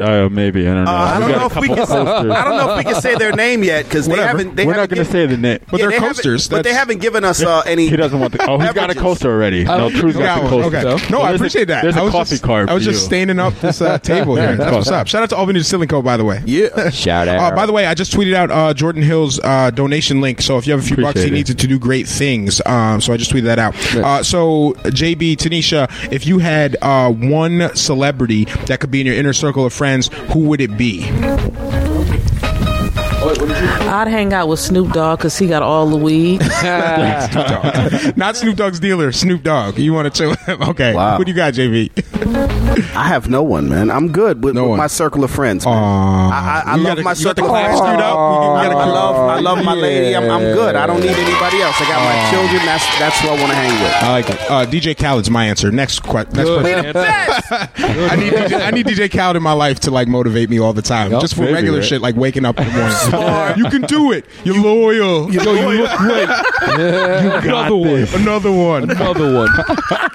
By the way, shout out to Jody and Tara. They just had another baby. Another one. I died. Everyone's like, "Oh my god, congratulations!" Like really sentimental. You're just like, "Another one." What do we got, yo? If you had a celebrity that could be in your circle of friends, this is a first date question. Who do you think it would be? Who would you like to chill with on a regular basis? Who would it? Probably a rapper, right? Maybe like Mos Def. Maybe Mos Def. That's a good answer. I wanted to say Jay. Take guessing. But he's like... He's a little, Yeah, I feel like I get sick of some of these people have such big personalities. I think he might get annoying. Or paparazzi would be annoying. I don't want to be that guy. I'm always in the background holding Jay-Z's coat while he's like... Yeah, cool. Another cafe, I guess. Yeah. What you got, Struce? Shit, I don't know. I have to go with the rapper too. I'll probably say Method Man just because I like the way he talks in like everyday conversations, and I feel like that would really be an added benefit to my life. Like, Steve, just hearing that all day, I'm like, I'll be alright with that. I like these magnets on your fridge. This quote. That's it. Yes, that's a good answer. Jon Favreau, because I remember even saying this to myself when I was like, this seems like somebody who I would chill with. He has great taste in music. I like all his movies, Iron Man and Chef and Jungle Book. Like, he just seems like a cool cat, like that I could definitely run with. He's the director, right? Or correct. He's the director. He was also like an actor too. Yeah, he was also he was like Tony Stark's like driver and bodyguard. Oh, okay. In Iron Man movies. So he just seems mad cool. He always puts himself in movies and shit. Yeah. I'm surprised Nate didn't say Idris Elba. Now that I think about it. Oh my God, Idris Elba! Killing him. Oh my God, Michael Bublé, Idris Elba, It's Michael tough. Bublé, It's tough. Idris Elba. The white elbow, I feel like. Just reminded me of that with the cover. Man. Rob, who do you got? I'd probably say some famous comedian or something, just because, you know, it'd be nice to have someone that funny in your life on a constant basis. Maybe like Bill Burr or something like that. I think that'd be Aziz would be very Aziz Ansari. It's very fun to be Louis? close friends, or are you saying close friends or just be No, friends? they're in your with? inner circle. So, inner so circle, you chill with them like pretty for regularly. sure. I think that'd be cool to have a genius comedian like Aziz or Burr or whoever you think is funny. Yeah. You know? Moses Rockwell, is that what you said? Yeah. Moses Rao. Actually, I changed my answer to Aziz Ansari. Like, that's a legit answer. That's a good. Yeah, I would tired totally of it. I don't chill think I'd with get tired of Aziz that. Ansari. That's a good answer. I like it. I think it. that'd be fun. All right, so that was interesting. Those are first date questions. If you have, wait, I guess True. I'm taking Nate out of my circle because he's too wishy-washy. right? No loyalty with Nate. Nate's like, you're my third celebrity friend this week. Hurry up! I'm killing myself next week to give my family money. So that was first date questions. If you have other cool first date questions, tweet them at Beach Chat Radio, #first date. And one last thing I want to talk about briefly before we get into the first block of music. The Bad Boy reunion tour kicked off this week in New York. It started with 2 days at the Brooklyn Center, I think it's called. Barclay? I don't know. Yeah, the Barclays. Yep. And they did 2 days. It was sold out both days, and everybody loved it. Like, I was reading commentary, tweets about it, live tweets, and like reviews from it, and even the I want one of those Bad Boy even jerseys, the corny yo. parts. Yeah, they Those got the Bad Boy jerseys there. look Yep. dope. Even the corny parts looked fun, and like it was sold out. Wait, what corny part? Like Mary J. Blige Mary did. J. Blige is definitely the black Elaine. Yes. Come on. That's her go-to move. Man. Why not? She's like, and how about She the got the fact shoulder that rock down, though. yo, like a lot of these songs they're doing are 20 years old. Like you really, I personally haven't seen this type of success for 20-year-old MCs ever. Like going on a reunion tour. This is something that I always thought was like, oh, this is for the Rolling Stones or the Eagles to go on tour this late in the game. When's the last time a rapper has gone on a tour this big? This is like a national tour, and they're doing legit arenas and selling out. Like I never thought I'd see that with hip hop. Hard Knock Life wasn't that was like in '99, bro. Like he was on. That was like Jay-Z's third album. That wasn't even. They had just. I mean, the DMX had just come out. Ja Rule. Like I'm talking about reunion. Like, oh, you haven't. You know, you've been in this industry for 25 years, and you're doing a tour that's selling out. To me, that's amazing. I never thought I'd see that for hip hop. So I'm glad it happened, because I can't recall something like that happening with this caliber of artists who were such a big deal 20 years ago. But they sold out, and I was just wondering, do we think this is this going to be a new trend now? Because I'm starting to think it's just because the fans now, which is us, are now older and we have money and we're living off, like we're loving this stuff. Like the nostalgia has like it's starting to come back around now. Yeah, you know, Will Smith even said he was going on like a world tour. Really? Yeah. Even Janet Jackson, she just got pregnant and she was going on. She was going to, but I would go to a Bad Boy tour right now, and like just off the nostalgia, I would find a shiny suit and go to a Bad Boy show right now. Yo, with my new Ninja Turtle socks. He brought out so many people too. Yo, yeah. Dude, they had like live Black broadcasts Rob, and shit too. mad You see that? people. Oh, I don't know. Oh, they had did- like live streaming performance broadcasts on the screen really? from dudes like around the world. I forget who it was, but they had one dude like. That's awesome. He Did brought anybody here go to Shine. that? Like, Did yeah, I anybody heard here go to Shine that came Rakim show? Oh, that's who it was. Yeah. Cool G Rap, Nice and Smooth, Rakim. No. Oh, at Proctor's. That I was went one to I that. saw. No, not EPMD was not there. No, I know, my bad. No, but I had a. I was like, wait a Gangstar second. Guru was there. It Yo, was crazy. no. But did anybody go to that one? No, I think Nate did. Somebody I did, didn't but I go to know. that. But I went to that one. I know I had a show the following terrible. day, and I heard that That was- Rakim. I heard that Rakim like only did one verse to one of his songs. Wait, the shit that was just at Proctor's like a few months ago? Yes. I was there. Yeah, I was there. Yeah, I was there too. What did you think? I was underwhelmed. I thought it was Except for Nice I and thought it Smooth. was absolute terrible. Yeah, it was. I was Yeah. super unimpressed by it. Except for and Nice I was and like Smooth. fourth row. Nice and Smooth was great. Nice and Smooth was great. Cool G Rap was terrible. Actually, it sucks saying that, but that's the truth. Nice and Smooth definitely stole that show. Nice and Smooth still the show. Greg Nice is a maniac. What made it terrible? Rakim was he was just- having technical difficulties. That's Oh, that's yeah. 100% to blame on Just his the one DJ. a few months It was ago. his DJ, yeah. Oh, His DJ was when JB was shit. saying he was so Look, much that's better than Polo, though. That's Polo, No, though. I didn't say Yeah, I it was was better. Polo. I said I did his verse better. Listen. No, it was Polo. Respect on it. Put some respect on Yeah. it. Put some No, respect on actually, it. it wasn't. That's Polo. It Polo. wasn't his No, it fault. was That's Polo. No, listen, it was Polo. It was Polo. Yeah. But that's cool and all, but you better learn how to use your Serato. It's 2016. He was having some issues. That's coming from Rob, not DJ Shit, Playground. Now I'm just happy that not Polo good. was there. That's No, all. it wasn't good. And he called. It was one of those situations where Cool G had to call Polo out and be like, "Yo, he fucking up." Yep. Like one of those. He put him right on blast. And You should have got up there, was fam, rough. and just killed I was it trying for to him. help. I was like, "Yo, listen, internal, clean the needle off," because he was playing. Did you tell him 1-to-1 ratio with the rice and the water?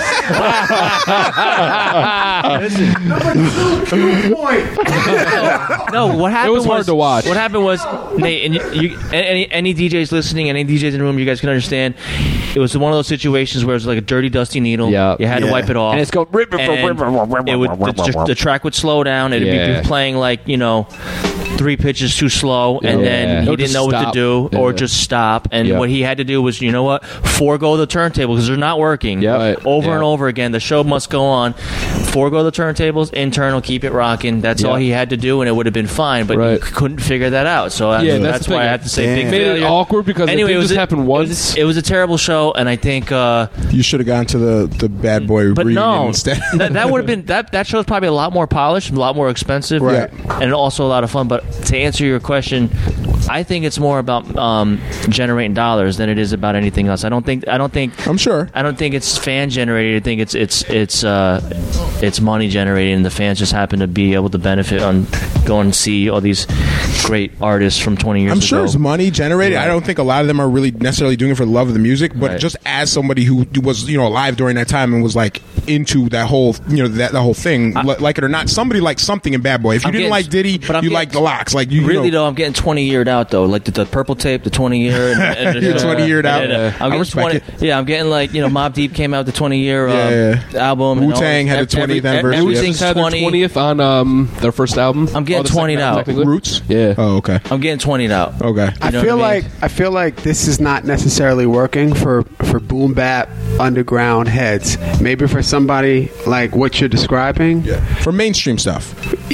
But even that, I mean, like nobody's really like we're not all going to a Carl Thomas show at Proctor's. Yeah, no. Yeah. You know, like But this show was like when I saw who was on the lineup, I'm like, oh, it's like everyone from Bad Boy. You got like Shine, you got the Locks are there, you got Carl Thomas is on that bill, Faith.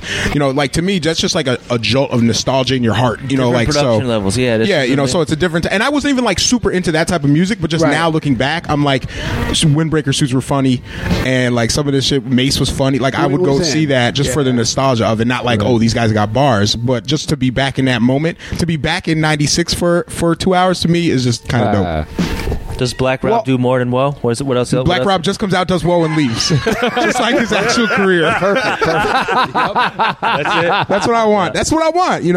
Like I want to hear Benjamins and then like leave. 24 like, hours. 24. Oh, all right, he yeah, pops 24 out hours. for left. 24 hours. DMX comes up and does 1 or 2 joints. That would be so ill, man. Money, power, respect. Yeah. That's it. And then he bounces. I'm with it. Nobody else. I just feel What, the Big Boy show? Or the, Yeah, Bad Boy's the only one who could pull it off. I think maybe Bad Boy's one of the only people you think. You know, you said that, but I always. I think Rough Riders could pull it off. I think Cash Money could pull it off. Yes, there you go. And I hated Cash Money when it happened, but now that shit is ironic, and I'm like, this is funny. In another 10 years. And here's how I know Cash Money could do it, right? When respect. Yeah, respect, because they got respect on their name. And but when you hear Respect on it. Cash Money Records taking over for the 99 and the 2000, everybody goes berserk now. We hated that record 15 years ago when it was out, but now it's like that shit is No, I love that record. Even when it came out, Yeah. I was still bitter because I was from New York. I was like, this shit is whack. Wobbity, that's how I felt. wobbity, wobbity. Yo, when I first started DJing, the Playground introduced me to the concept of building a crate that was called Dirty South. Really? Yeah, you know, Rob. Oh yeah. I had a crate, yeah. I had a crate that said Dirty South. Yep.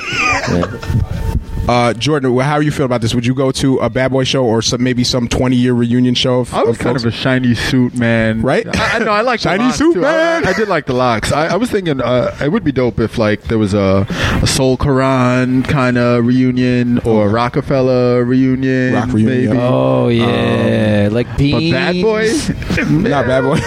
I think it had to start with them, and now I can see it going out. Drew's got a point. On a high production level, it works, but like a raucous reunion tour. I don't see it working with anybody else. Anyone else? Well, I've always seen this coming. I've known that this day was coming for years because it's just the way of the world. I mean, if you had like I always said that Wu-Tang is like the Led Zeppelin of like the 90s and thousands. You know what I mean? Like people were rocking, high schoolers. When I was in high school in the early 90s, people were wearing Led Zeppelin and AC/DC shirts, but yet that was like 10, 15 years later. You know what I mean?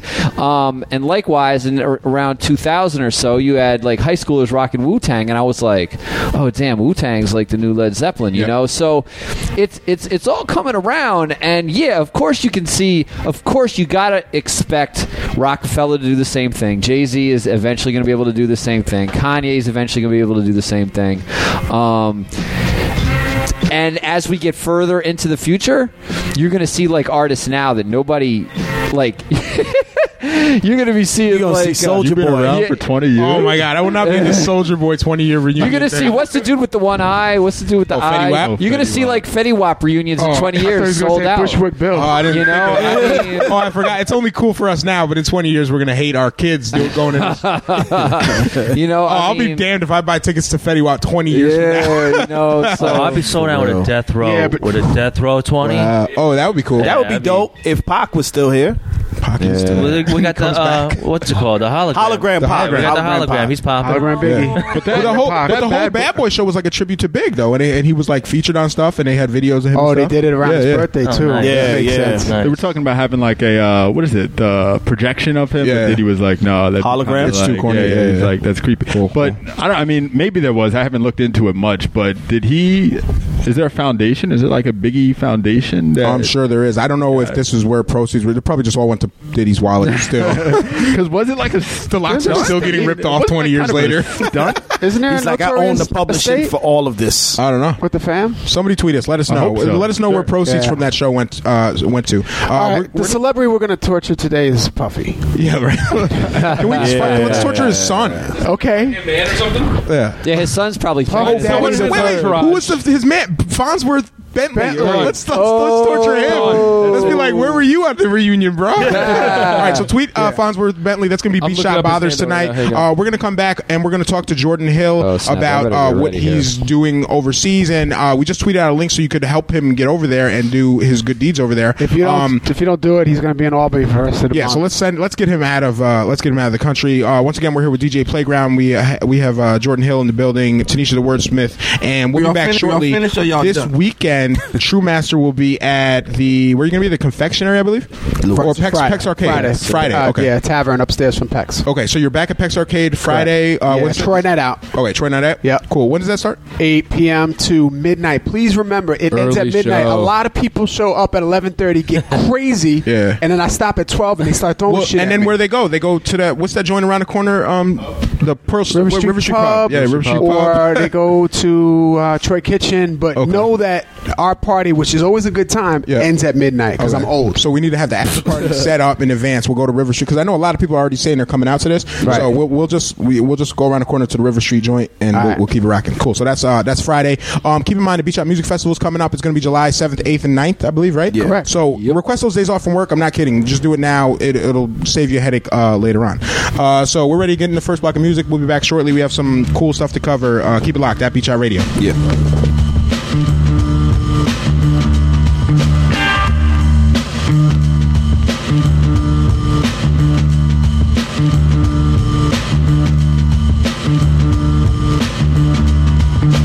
Be shy.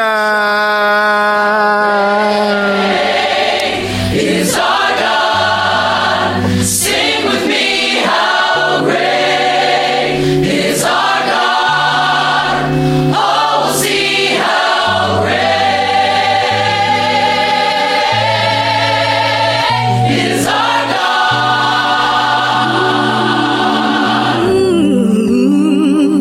How great.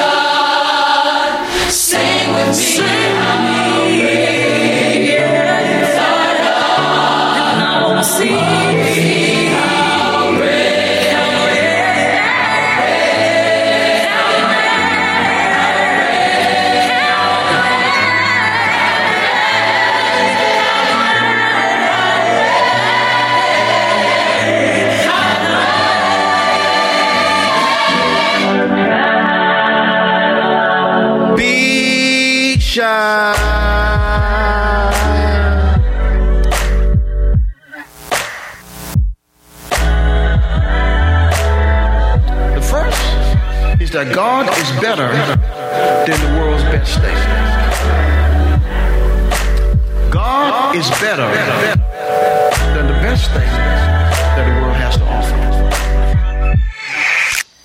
Magnify, magnify, lift it on high. Spit a Spotify to qualify a spot on his side. I cannot modify, ratify. My mama made me apple pies, lullabies, and alibis. The book don't end with Malachi. Devil will win employee of the month by the dozen. Till one scoring 3 years from the third when he doesn't. My village raised him a child, come through the crib and it's bussin'. You meet anyone from my city, they gon' say that we cousins. Shabak, Barack, edify. Electrify the enemy like Hedwig till he petrified. petrified. Any petty Peter Pettigrew could get the pesticide. 79th. I don't believe in science, I believe in science. Don't believe in signing, I see dollar signs. Color white, collar crime. Good God, the gift of freedom. Hosanna Santa invoked and woke up slaves from Southampton to Chatham Manor. My dream girls behind me feel like I'm James Early. The type of worship make Jesus come back a day early. With the faith of a pumpkin seed-sized mustard seed here. For I will speak noble things as entrusted me. Only righteous, I might just shrug at the skullduggery. I couldn't stand to see another rapper lose custody. Exalt, glorify. Descend upon the earth with swords and fortify the borders where your shortest lies. I used to hide from God, duck down in the slums like shh.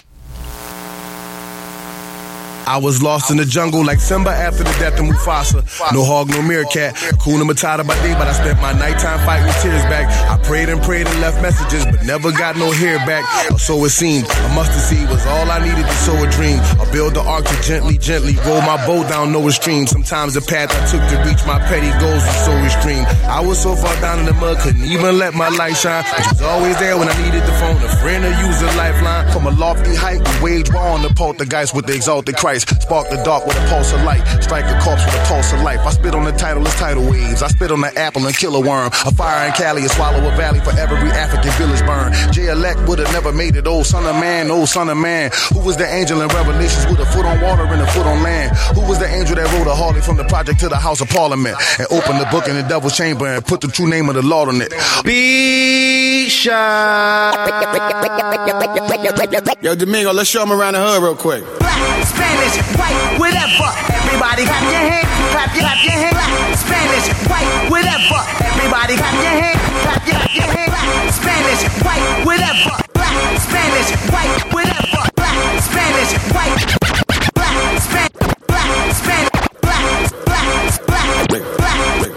Spanish, white, whatever. Everybody clap your hands, clap your hands. Black, Spanish, white, whatever. Everybody clap your hands, clap your hands. Walk with me, talk with me.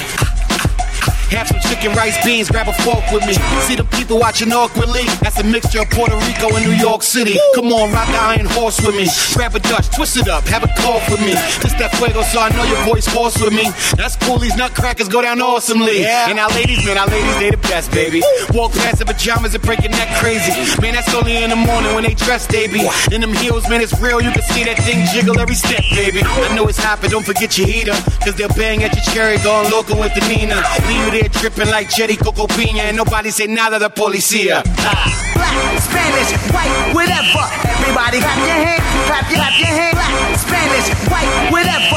Everybody clap your hands, clap your hands. Hey, yo, throw your hands in the sky and keep them shits up real high. And if you're ready to walk with the J.O.T., somebody say, alright. Clap your hands. Walk with me, talk with me. Come on, play some dominoes on the porch with me. See that bridge come across with me. Speaking of cross, man, they hoop on West 4th silly. It's mad love, but I move around cautiously. Haters probably daydream about offing me, but you ain't taking nothing off of me. I tuck the Star Wars in my drawer, Skywalk, man, the force with me. Your boys from the gutter, baby. Nowadays, Kool-Aid and Nutter Butters, baby. But nothing sweet as you fucking crazy. Get out of place and then never see your face like the nanny from the Muppet Babies. Yes, that's why I'm so real. And the rap game try to keep my kind concealed, but my mind is filled with rhyme lines and skill. Clap for me as I sign this deal. I'm ill. Black, Spanish, white, whatever. Everybody clap your hands, clap your hands. Black, Spanish, white, whatever. Everybody clap your hands, clap your hands. To the people in the front, let me hear you shout. To the people in the back, let me know what y'all all about. And everybody in the middle, let me hear you yell. A bunch of loud Puerto Ricans in the house, it ain't hard to tell.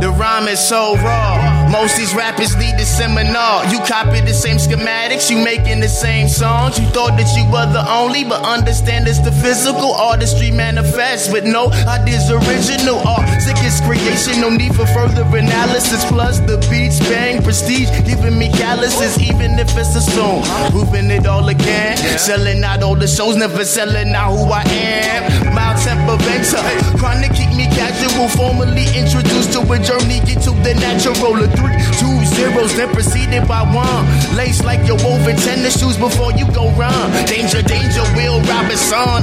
There's a crisis here, nappy ain't dirty, racist man, it's just a type of hair. Nightmares have just begun, there's no enticing hum. Limbs relax, but your music pop like a bike of dime. R.I.P. to the CD, can't even play my hits. Cause new computer shit without the means to play the shit. We love the boost of speed, we love the memory. It got me feeling like we're nothing like we used to be. R.I.P. to the CD, can't even play my hits. Cause new computer shit without the means to play the shit. We love the boost of speed, we love the memory. It got me feeling like we're nothing like we used to be. Smoke, smoke, drip, sip, sip, sip. Eyes closed like I missed this. No forgiveness, just a sick bitch. Cause I'm under destruction, what is this? Just a young nigga ready to get this. If I fall on my face, I'm a witness. Feast on my blood when I leave this dimension, I'm certain to think that this world is once I can see shit. Walking the hell with the deep mist. How can the heavens defeat them? Sometimes I just wanna be from this feeling is something I can't run. I just wanna be where I came from. I'm never gonna see where I came from. Rest in peace to the Queen's son. Brooklyn baby reborn. Tricking up, you lukewarm. This is like the warning. Flappers swarming, Nike shoes on. Prove them critics strong. Getting cream, bitch, I love it. And the fans hold us down. Put nothing above it. R.I.P. to the CD, can't even play my hits. Cause new computer shit without the means to play the shit. We love the boost of speed, we love the memory. It got me feeling like we're nothing like we used to be. The wickedest man on fire, the new Richard Pryor, the wicked lit rubber on my dick. Cause I don't want that Charlie Sheen shit. Please don't say you're the highest until you met your highness. I just want the head like ISIS. Fucking so precise, a pussy gushing like a geyser. I'm Michael Myers with these grip pliers. Check off your eyelids. I sit in silence, speak in tongues and burn Bibles. Open letter to all of my rivals. You will not vanquish my titles. My semi-automatic will splatter a nigga like Jackson Pollock. Deranged since birth, I was conceived in an insane asylum.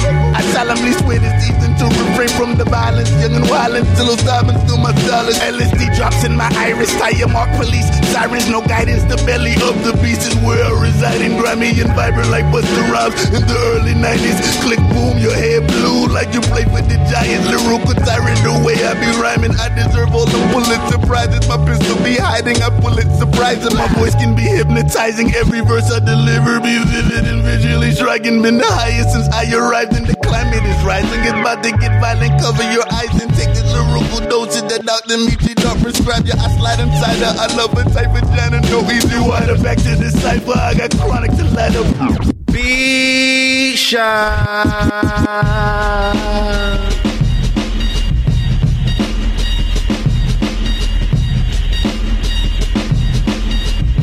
Check.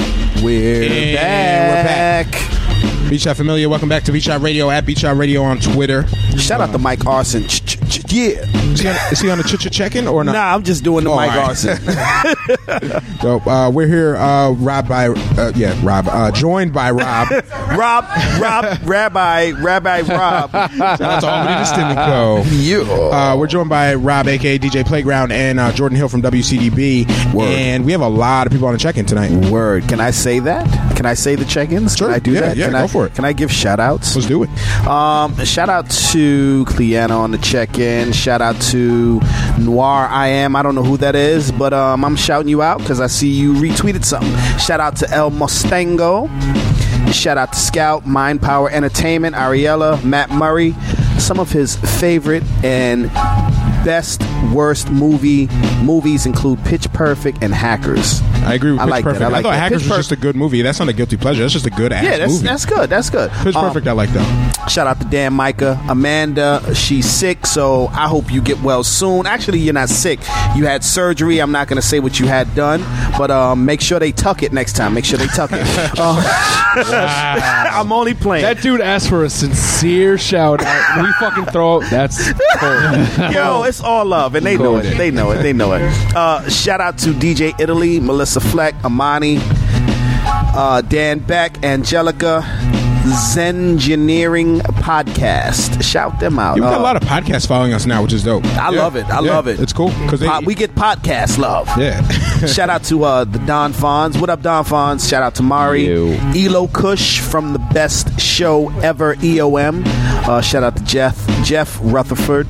Man, shout out to Albany Distilling because I am slurring my words. Shout out to Jamel, Heather Marsh, Delon Johnson, Fee Grand. What up, Fee? What up, Fee? Stephanie Pena, Lisa Marie, Alyssa Rosen, Josh McPherson, Ken T, Robin Kane, and again, Albany Distilling Company. Hey, Albany Distilling Co. Our one and only sponsor. I need some of your listeners for my show, man. I need some of y'all listeners. Well, you know what's funny? You have a... I need some of y'all listeners for my show. That's what yeah, but you have a show. Your show on WCDB. I listen to it, and I'm always like trying to like get your guys' attention on Twitter or whatever. Yeah, I'm like frantically because I'm like tweeting. Yeah, and you need like someone there sitting next to you, like, oh, besides trying to get your attention. Yo, even better. Media. He's invited us to his show like 5 or 6 times. Actually, we have not. We come. went. I feel like we've all been there on separate occasions. We've been there, but like he's invited us recently. He's like, "Yo, you need to come up." I'm like, "Yeah, you're right." And I felt bad until today when you canceled on us.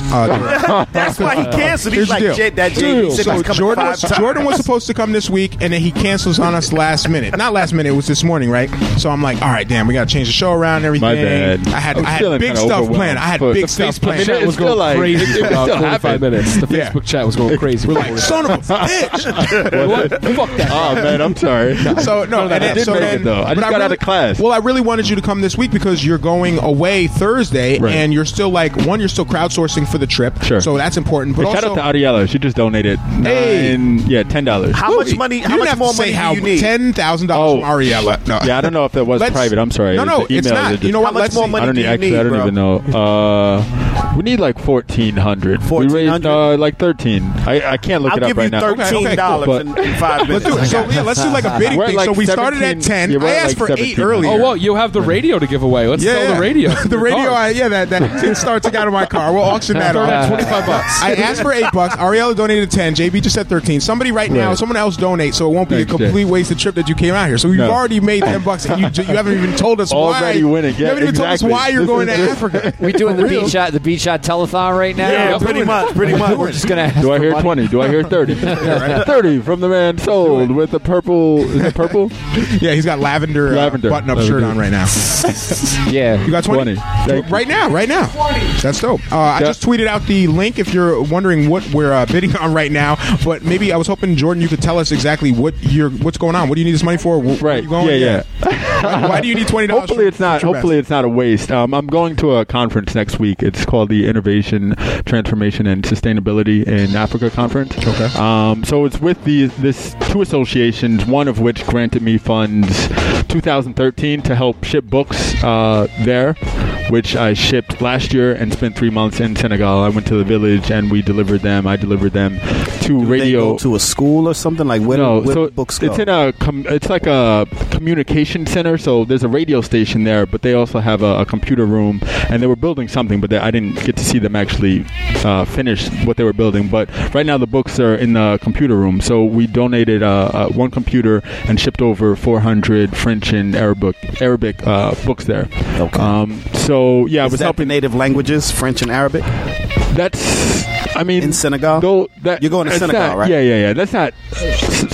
It's not native, right? But those like the colonial languages, right? Yeah. Okay. But there are a lot more books that are being published in Wolof, which is the largest ethnic group there is Wolof. So a lot of those are being printed for kids, especially. So they're doing like Wolof and French translation books. So because a lot of kids, especially in more of the rural areas, they don't really get exposed to even speaking any French because they're not going to school as much and things like that. Okay. Now I'm raising funds to be able to go to this conference, document the progress of the books and computer that I shipped there last year, and as well as just get some awesome like content and footage. Did you go last year, or you shipped the stuff over? Yeah. For So yeah, I shipped them first, actually, with the help of Badara Diagne from 9 Steps Away to Africa, out in Troy. He's got a really awesome shop, but he helped me ship the books, or he shipped them. Actually, I just gave him the money, which was given to me by the African American Association. I think I'm saying that right. African Studies Association. Excuse me. So they're the ones through the Gretchen Walsh Book Donation Award who gave me the funds to ship them. And they took about 4 or 5 weeks to get there. I was in Dakar and then traveled to Tupacuta, the village, which took about 2 or 3 hours to get there, and just help them, organize them the best way that they would be able to like navigate around them. And it was really interesting actually, because one of the last days I was there was a girl. She was doing some research on some like French author, and she was trying to ask for help. And I mean, we just have a whole different curriculum. You know what I mean?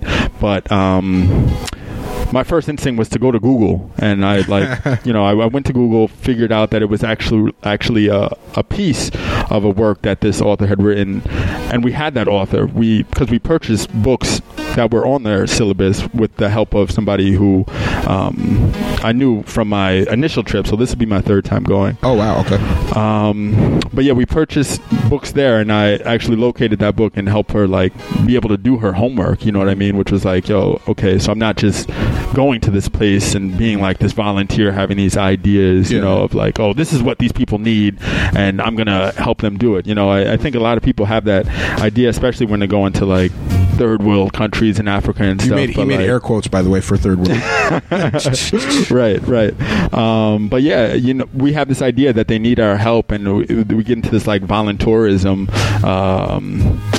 like frame of work, when we should just be looking at them the same as like Marcus Garvey would look at them as like we're conducting business. You know what I mean? And like, yeah, there's a cultural exchange and stuff like that. But talk about that. You said volunteerism. So this is this like phenomenon where people think they're doing something really good for this other country, but essentially they're really doing it for themselves, and they're just kind of like going and vacationing, and then they sloppily build a few houses. Photos. And I always hear about like these like not graduates, like freshmen in college going over somewhere and then building a house for their own, and saying that they built for Habitat for Humanity, and then they leave and they knock the house down and rebuild it the right way. Right. Yeah. Which is exactly. Yeah. And that's the thing. There's two associations: African Studies Association and the American Anthropological Association.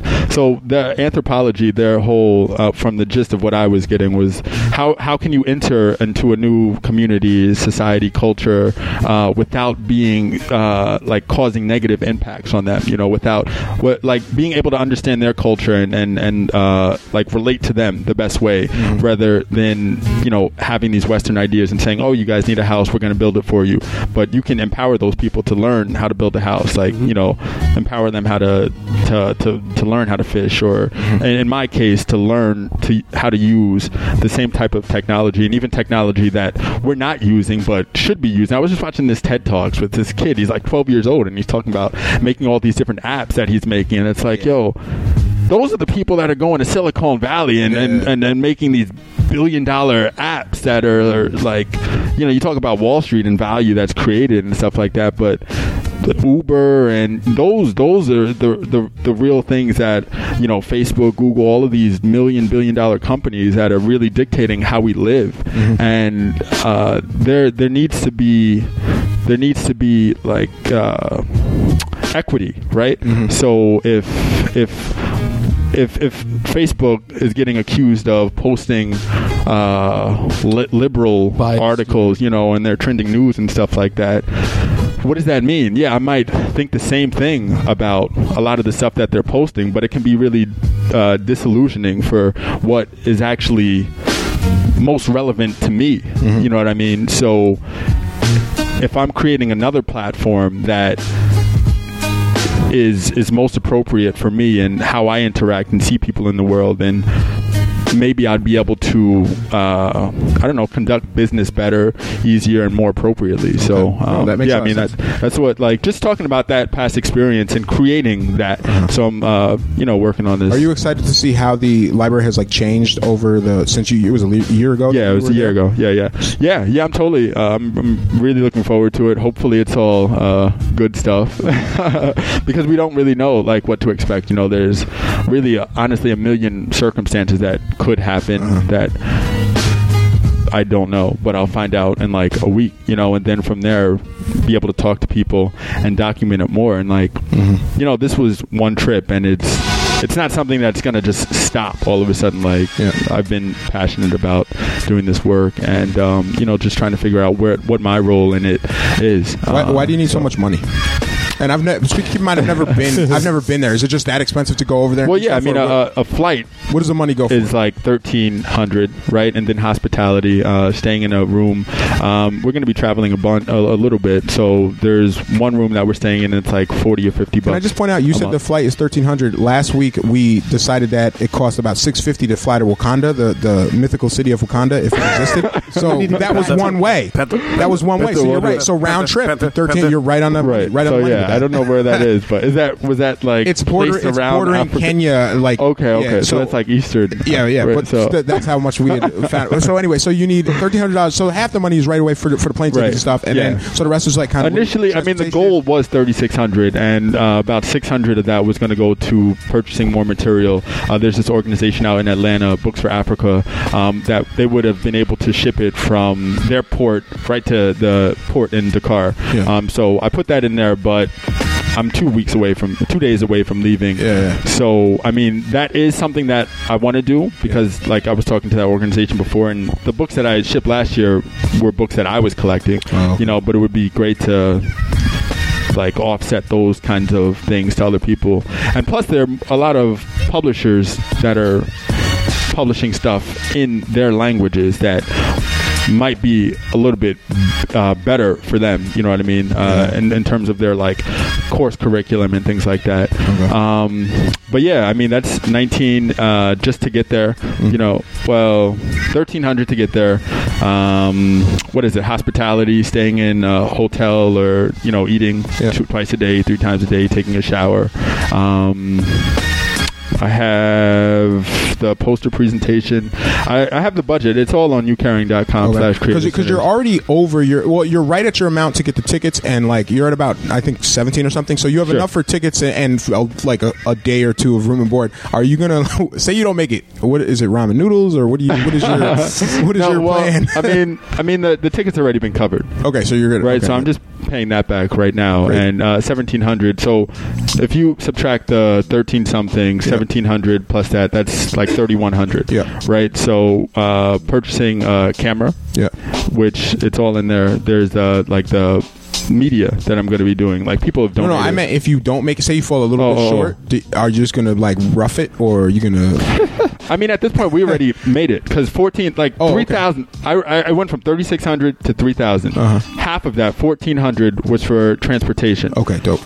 Transportation's already been covered. Sweet. Aside from that, I already have 1,700. Oh, nice. Right now, you know what I'm saying? So I have enough to like be okay. Oh, so, really you don't need my 13. I feel like you should be pitching this better. No. I still have to pay for that. Let me help you out here, Jordan. I still got to pay. Let me help you out. See, you messing up. So Jordan has just enough for transportation, but he has no food money. So everything you donate tonight will go directly into his stomach. So I'm gonna buy like 5 boxes of ramen noodles and ship that over. Ship it over. You should get it by the time you get there. That'd be great.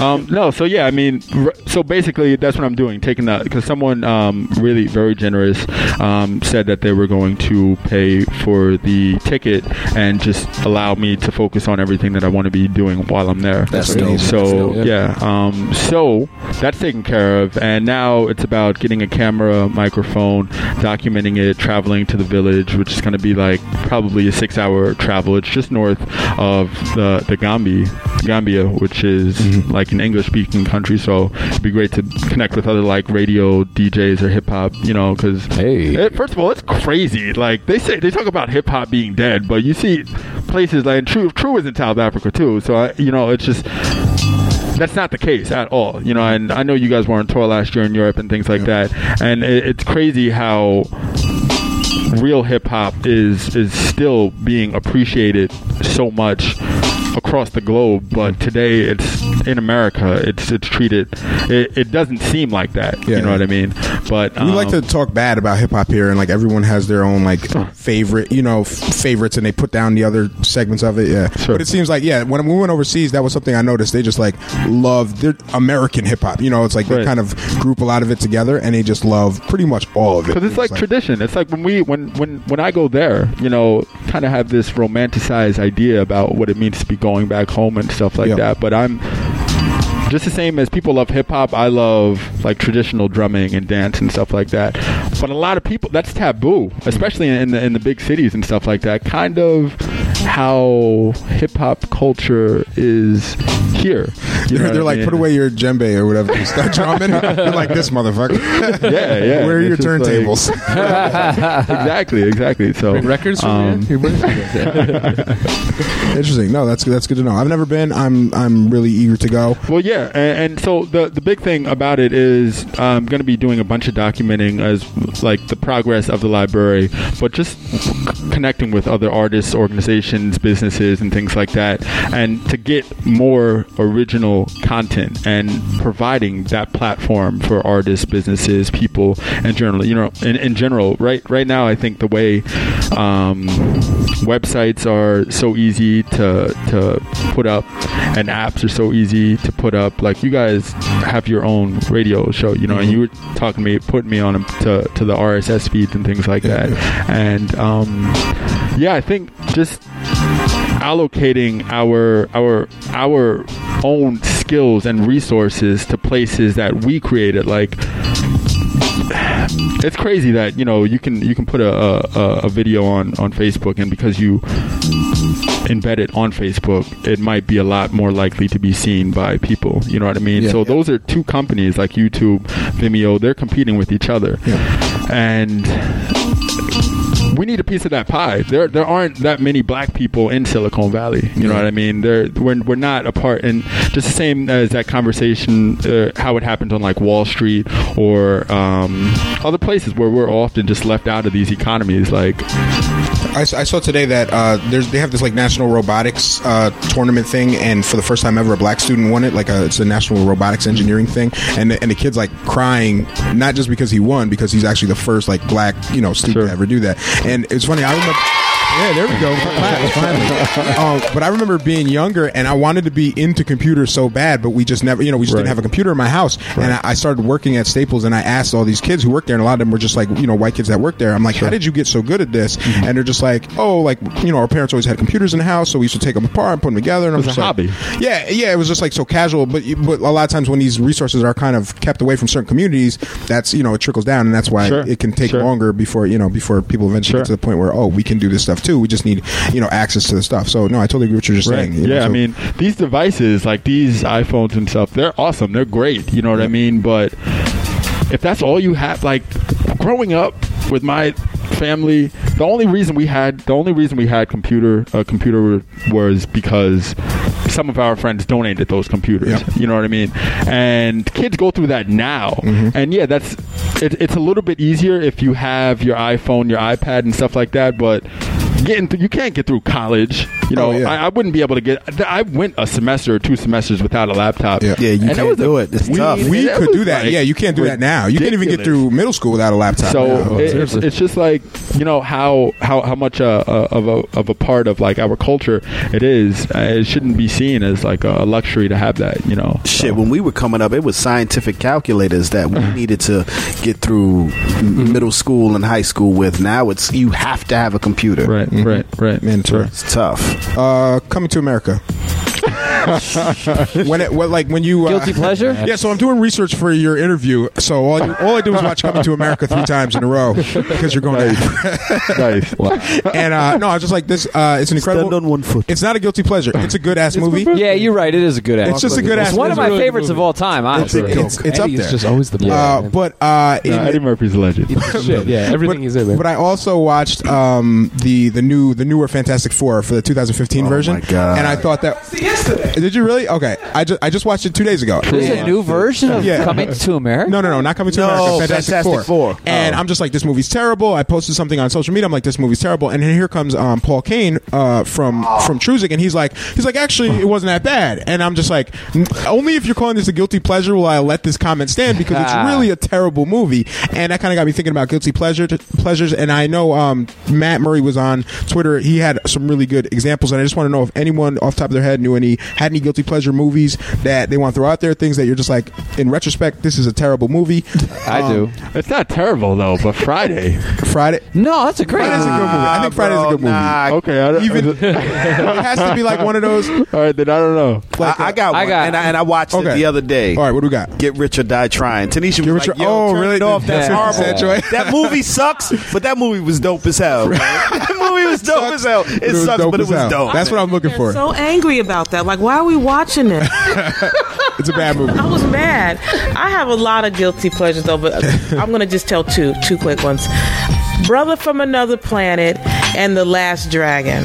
Two of the I've never seen Brother from Another Planet, but I've seen Last Dragon. I love Last Dragon. Last Dragon is classic. A shitty movie would be like Breaking 2, Electric Boogaloo. You go back to that. Wait, what about Belly? Because that's one of my guilty. Is Belly good movie? I kind of like Belly. Yeah, Belly is awful. Yeah, you think so? Awful? It is awful. I like it. I still like it. Nas can't act. Yeah, Nas can't act. Neither could T-Boz. Yeah, Nope. T-Boz is bad. They're gonna go to Africa. They never say where they're going. They're just gonna move to Africa. Yeah, it was bad. What about Redman and Method Man? How High or whatever that movie they were in? Every weed movie is a bad movie that's funny. Like if you're high. Here's mine. Any Happy Madison movie.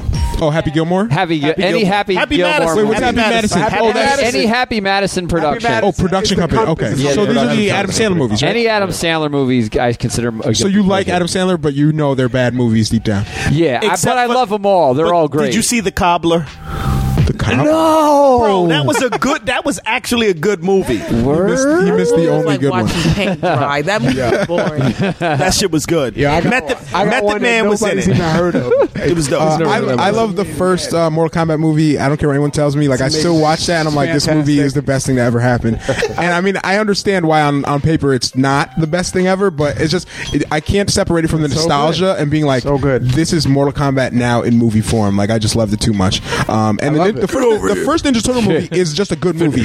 Not a guilty pleasure. The first Ninja Turtle movie, classic movie. I don't think the one with that's where Jim Henson did the puppets. Yeah, TURTLE Power.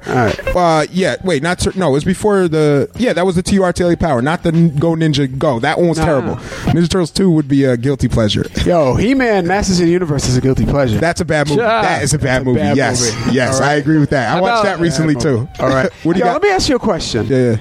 What is your take on Teenage Mutant Ninja Turtles, B-Boy and Rocksteady?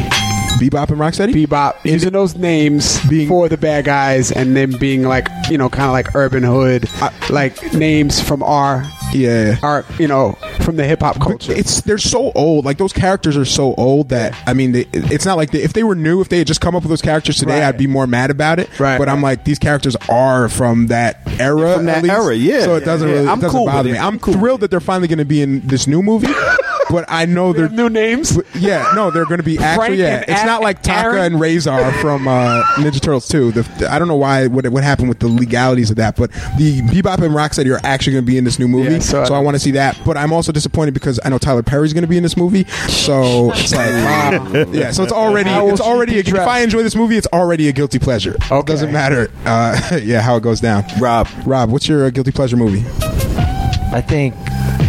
Any of the Rocky movies, I really like those. Those are the best movies ever. They're kind of crap. Nah, they suck, bro. They suck. What? They suck. They're kind Rocky movies suck. No way. They're great. The only one that was really good was Creed.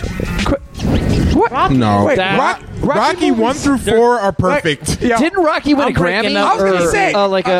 An Oscar? They won Oscars. It's coming to Netflix this month, so I guess we can watch. Rob, all 4 are coming to Netflix. Listen, I love them. Is this an Asian thing? Like, seriously. This is the first time I've ever felt like this is just because you're like, oh, they're not as good as, like, real fighting movies. Is that what's happening here? I don't even like those movies. Be honest. It's always the Asian guy that gets beat up by the white guy. No, I'm talking about Asian movies without white guys. Like, real Asian, like, real Kung Fu movies. movies. I mean, listen, I know we started off talking about rice, but I don't really know about like. I don't know about shit like that. You seem like a rice expert, so you knew a lot more about rice than you know about. Say, look at my face. Yeah. I know. Listen, I can't. You can't deny. Stop stereotyping me. But like, he was right there with us on the rice conversation. All right, all day. But like, I'm not really into the kung fu flicks that much. So you don't like Rocky? You don't like Rocky movies or kung fu? But you're just like, I love Rocky movies. I just cinematically, guilty pleasure. I just guilty pleasure. I Really? think they're kind of shit movies. I think it's like the Hot Pocket of movies. What? Wait, you don't like Hot Pockets? Get out! They're like the purple bag of movies. Hot Pocket. Whoa. Wow. Okay. I couldn't go that far with Rocky. I love like that. Rocky so 4 much. is my favorite. Really? Okay. And I think they're great movies, but at the same time, I recognize that they're a little. They're essentially the same movie. 2, 3, and 4 are pretty much the same exact movie, but they don't change anything, and I'm not mad about that at all. I love it. It ain't broke, right? Yeah, right. It works. Yeah, keep it going. True. What do you got? Guilty pleasure movie. Okay, so Ice. It's already Ice Baby. No, Ice. Moby Dick. Ice-T. Free Willy. Ice Age. All right, Ice-T was on tour in Europe, and a whole film company got with him and asked him to do this movie. The movie is called Corrupt. It's filmed in the Czech Republic. That sounds terrible. I never heard of that. It is really, really bad. Yes. But when you watch it with his commentary about how much of a joke doing this movie was and the experience, it is a masterpiece. So, Corrupt with the director's commentaries, you got to try it. All right? That's it. I'm out of here. Steve, what do you got? I have nothing. Okay. I'm going to ask you, Steve, do you remember this movie? It's called Wayne's World. It's called Gymkata, and it's about a gymnast. He's a real Olympic gymnast, and they use him because he just won the gold medal, so they're like, you need a movie endorsement. So they make a movie where he uses gymnastics to fight ninjas. So every time he'll just be like walking down the street and a ninja will come out, and then there'll be a pommel horse in the street, and he'll just or like the rings, like the Olympic rings, and he'll use them to fight enemies. So he'll use his gymnastic skills. That's a guilty pleasure movie. I literally looked that movie up like 2 hours ago. There's a band. What? There's a band. This is wild. There's a band from Ithaca called Gymkata. Really? And they're like getting mildly famous. And I just read an article about them, and they're talking. That's where they got their name from. So I was like, "What movie is this?" So I looked it up and I watched the trailer. I was like, "Yeah, this shit looks." Yeah, I suggest you check out Gymkata if you're listening. It's an amazing, horrible movie. Amazing. Jordan, you got to spell it though because it's not like with the a K. Yeah, Gymkata, like gymnastics and karate mixed together. Right. Real quick, Friday, but I can't think of anything else. But I just want to say thank you to Rana Morris for donating. And Rana, she's from the Cami Arts and Action Committee. Yeah, I don't know if she was tuned in or not. And two anonymous donors for donating. Sweet. Magic happened. So we're at 1777 right now. And was it? The year after 1776. Yeah. Right. Yeah. Which is it's like Independence Day. The calm after the storm. Right.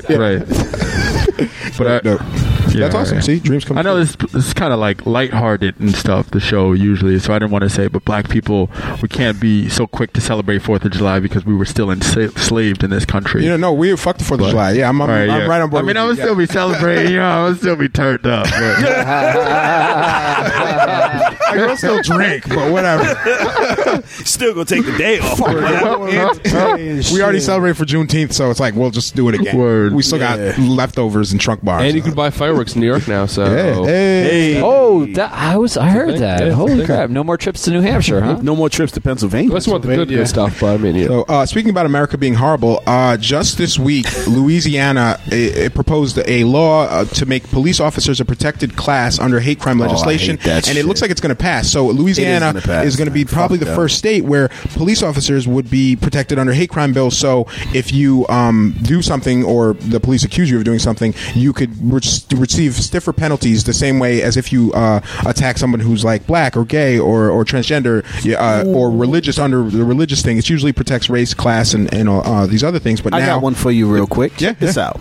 You know how a lot of times we're filming stuff and the police are like, stop resisting, and the dude is laying there on the ground. Yep. What about in those Yeah, I mean, that's what's scary about this bill, because essentially a lot of these crimes, quote unquote, committed against police officers are just the police officer saying, I feared for my life, the person attacked me, and their word is enough to charge these people with resisting arrest or assault on a police officer. And if there's another police officer there to corroborate it, whether it happened or not, now you receive stiffer penalties. This is somewhat related to New York City's. They were trying to pass a law making it an automatic felony if you resist arrest.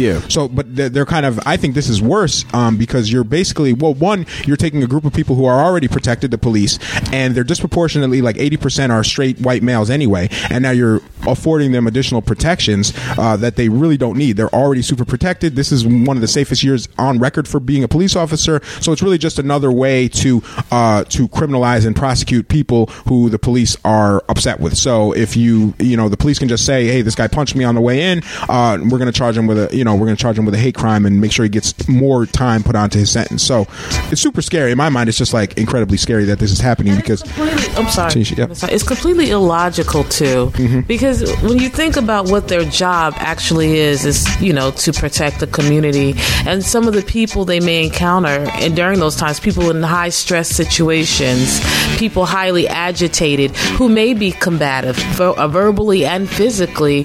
So you're giving, and also encountering people who are mentally ill, and that includes drug addiction or alcoholism, and you're going to charge people who are already poor, who are already in extremely tense situations, who may be mentally ill. You're going to charge them with a hate crime, because that makes no sense. It's not logical, and I don't understand. But then again, it is Louisiana. It got passed easily too, because essentially they just said we want to protect the people who are quote unquote protecting us every day, and people eat that stuff up. First of all, it's bullshit. I'm on the same page with everybody, but I am going to throw this idea out there: is that White Devil's Advocate voice or no? This is Nathan. Okay, whatever. Who cares? Just check it. Yeah. No, this is me. I think that you can't just say, if I, for example, punch a black person in the face or a gay person in the face, you can't call that a hate crime off. You have to prove that I have a record of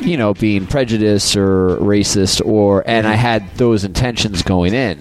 So I'm not convinced, unless it's even more effed up than we think it is, I'm not convinced that someone hitting a police officer can just be charged with a hate crime. I think that they have to prove that there was hateful intent behind the attack, and that they attacked the police officer because the police officer is a police officer. Like normally, you have a good lawyer, don't you, Nate? Here's the thing: who are the people saying that? That's the thing. It's the police that are. Yeah, the police are the ones who get to say why they were. They have so much more control over saying why they were attacked. And that's true, and that's why it's bullshit. I mean, and like you said, they are already super protected, so it's really just like an all lives matter moment, Absolutely. Right? Blue it's really just matter, fuck everybody. All lives matter. Blue lives matter. Fuck you. We're already protected. We're going to get ourselves more protection. Imagine you just like punch a cop and he just wants to really stick it to you. He'll be like, oh yeah, this guy called me a pig and then punch me in the face. Yeah, you're right. Clearly it was a hate crime because he called me a cop slur or whatever. Sure. So I don't know. It's super. I don't know. It's dangerous. I think it's scary. It just sounds like, for the exception of beignets and jazz, Louisiana was a poor purchase. Purchase. True. Call it a purchase. Let's give it back. The reason this topic came up, aside from the law in Louisiana, is Nate and I were discussing earlier this week some of the the risks involved with filming the police and resisting. Oh police yeah, we in had general. a little Facebook convo. Yeah, and it stemmed from an incident that I filmed last Friday when I was down at Modern Body Art on State and Pearl, and I just finished getting a tattoo. MC Graffiti was on the table; he was getting tattooed, and I went outside, and I noticed there was a moped pulled over, and there were like 5 cops standing around it, and 2 cop cars, 1 truck that was unmarked, and then a squad car behind it. And I'm just like, oh, like 5 people riding a moped. said, this should be interesting. And I assumed it was a white guy because it was a moped. And then I walk over to it, and it's like this older black dude and what I assume is his wife on the back seat. So it's like this guy's probably almost 50, and he's got like his wife on the back. And I'm just like, oh, like it's 5 white cops, black people pulled over. I'm gonna start filming. And there's already 1 or 2 people observing what's happening, and they have the whole street blocked off, by the way. So I start filming, and the cops right away get attitude, like they're mad that I'm filming. You can see they're like pointing at me, and they're like just kind of giving me attitude, saying little comments here and there. And at one point, one of the cops is like, yeah, it's real interesting what's happening. And I'm like, yeah, it's fascinating. And they're just like being, for whatever reason, one guy says, oh, you must be Albany High educated. Like they're just like throwing little like jabs at me for no reason. I'm not doing shit. I'm just like filming the interaction. So at one point, one of the cops who's like the most angry, he seems the most upset with me. He's like the alpha cop. He's like, you know what? He points to me, and then he looks at the motorist, and he says, you can thank this guy, and he points to me for your tickets, like implying that he's giving him the tickets because I started filming. So it kind of started. Bullshit. It kind of started. Nate and I had a conversation about it because I was definitely not like being polite to the cops. Like they were talking shit to me, and I was just kind of like being sarcastic back to them. Right. Because fuck the police. Like I don't give a shit. And Nate brought up a point like you don't always have. You could be more discreet about your filming. Well, I'll let Nate kind of convey what you were saying because you were worried more about my safety than it seemed like anything else. Yeah, I mean, I was.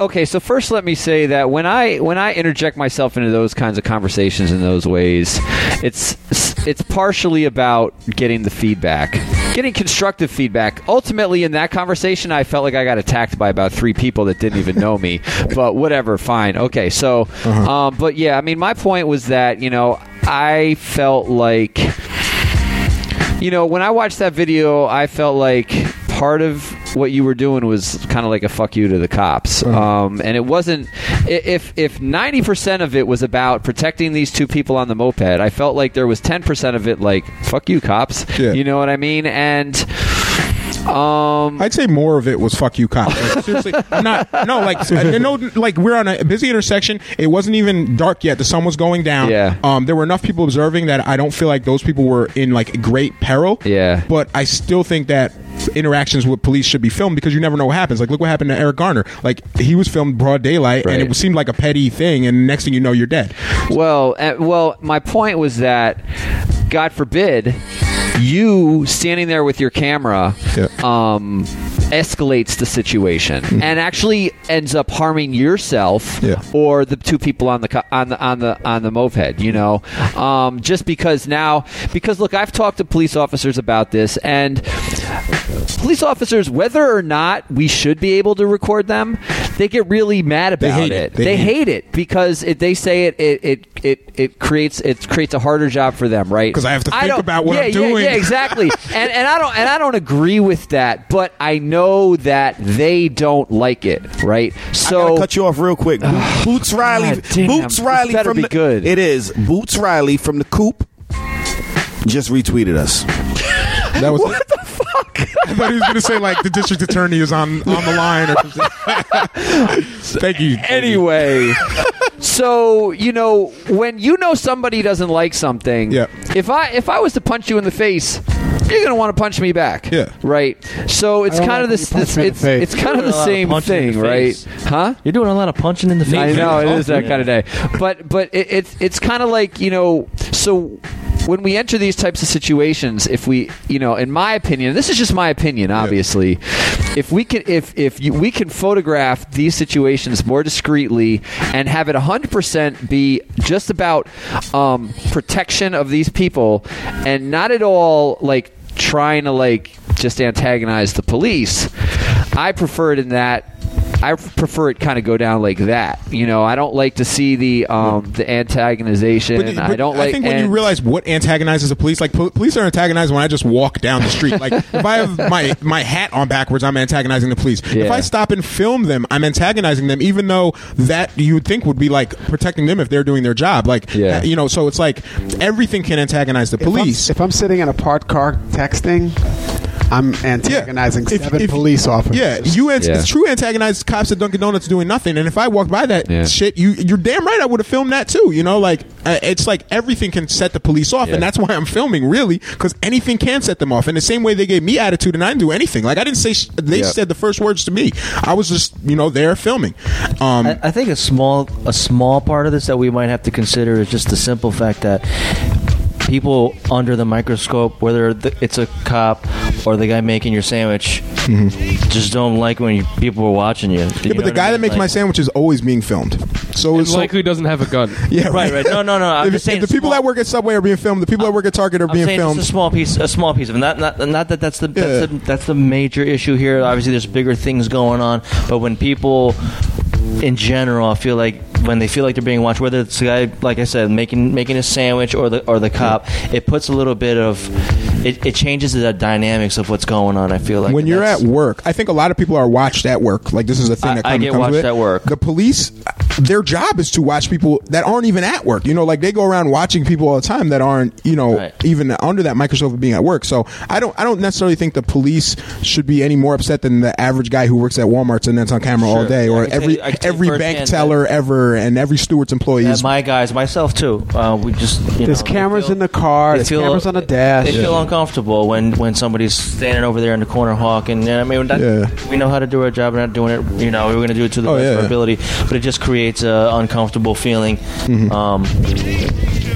Something just a small little sliver to consider. I mean, there's a right to free press, though, right? Off that though, because even in the classroom, they're not cameras in every classroom, but they're cameras throughout the hallways, throughout Albany High.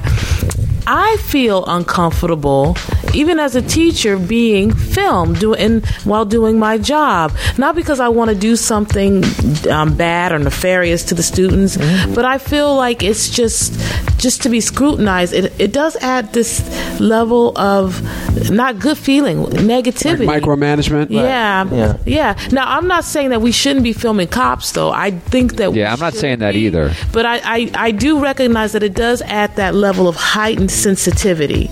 Like, I feel like I can't really almost like everything I do will be over scrutinized. Micromanaged is exactly the right word. Yeah, so if I let a kid go to the bathroom and it's not 10 minutes after the bell or 10 minutes before the bell, then okay, now you're in trouble. We have to talk. Not to say you'd be a shitty teacher without the cameras or somebody observing or watching, but look, I mean, if all of what has been happening over the past 10, 15 years wasn't happening, we wouldn't be forced in a situation to keep our country from going quicker into a police state. Absolutely. We can hold people accountable by doing that. Masai's going to be who he's going to be, but there's still the same quiet person who's filming that some police officer might wild out on. At the end of the day, if they were doing the right thing, there would be no reason for us to be pulling our phones out. Absolutely. And Tanisha, to your point, if teachers were killing kids at the rate cops were, you might have a different perspective on cameras being in the classroom, because you'd understand, like, there's actually a threat here. Like, there's a reason that this is, that the cameras are necessary. Teachers aren't murdering students the way police are, so there needs to be that extra level of accountability. Personally, I have some privilege now that I'm a little older. I know my rights. I have the technology to film it. The best thing that could have happened to me was that cop turn around and beat the shit out of me, because I'm gonna make I want to expose that type of injustice, And when I was a younger kid and I was doing dirt and running around and bullshit weed and all this stupid shit, I didn't have that, or on probation, I couldn't be I couldn't resist the police as much as I can now, because now I see the police doing this stuff, and now they're profiling my nephews and stuff, and they're just playing basketball or whatever. So I'd rather have the police be on guard and know that people are going to stop and film. I want police to see black unity. I want police to know that when they stop black people, someone else is going to stop and film it. And I need that to happen all the time, so that when I get pulled over and the police are harassing me, I don't want to have this conversation. I want Jordan to know, take the camera out, film it. JB, take the camera out, film it. And the police will have to think twice, because they'll know there's a network of people, and they're looking out for each other, and they're watching each other's back. Like, that's what I want to have happen. Even that guy on the moped, I asked him if he was all right, and I think he felt better just knowing that there were people there observing what was happening. Because if that shit had happened at 1 a.m. and he got pulled over, he would be thinking about, like, you know, if nobody's there to witness this, am I coming home tonight? You know, are my kids going to see me again? These cops can do whatever they want to me. Yeah, and I agree with you. There's nothing you said that I disagree with.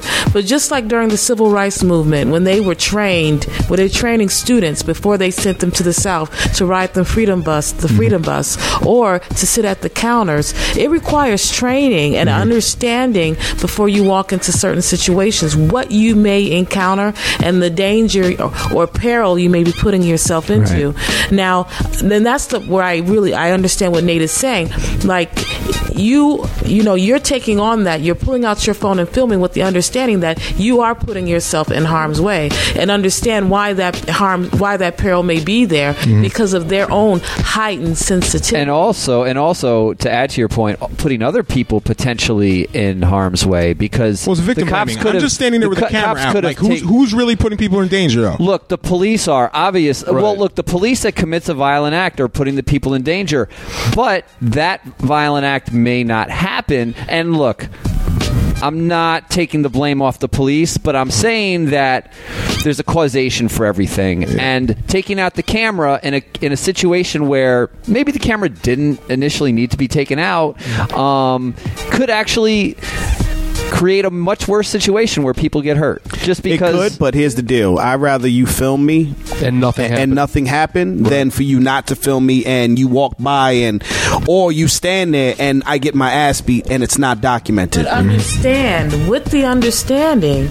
that you can be impaired. Like, I think for me that's the key. Like, even when we protested and we were in Crossgates Mall and we laid down on that floor, I wanted to be there. I wanted to do that, and I'm glad I did it. But I went into it understanding that somebody might walk past and spit on me.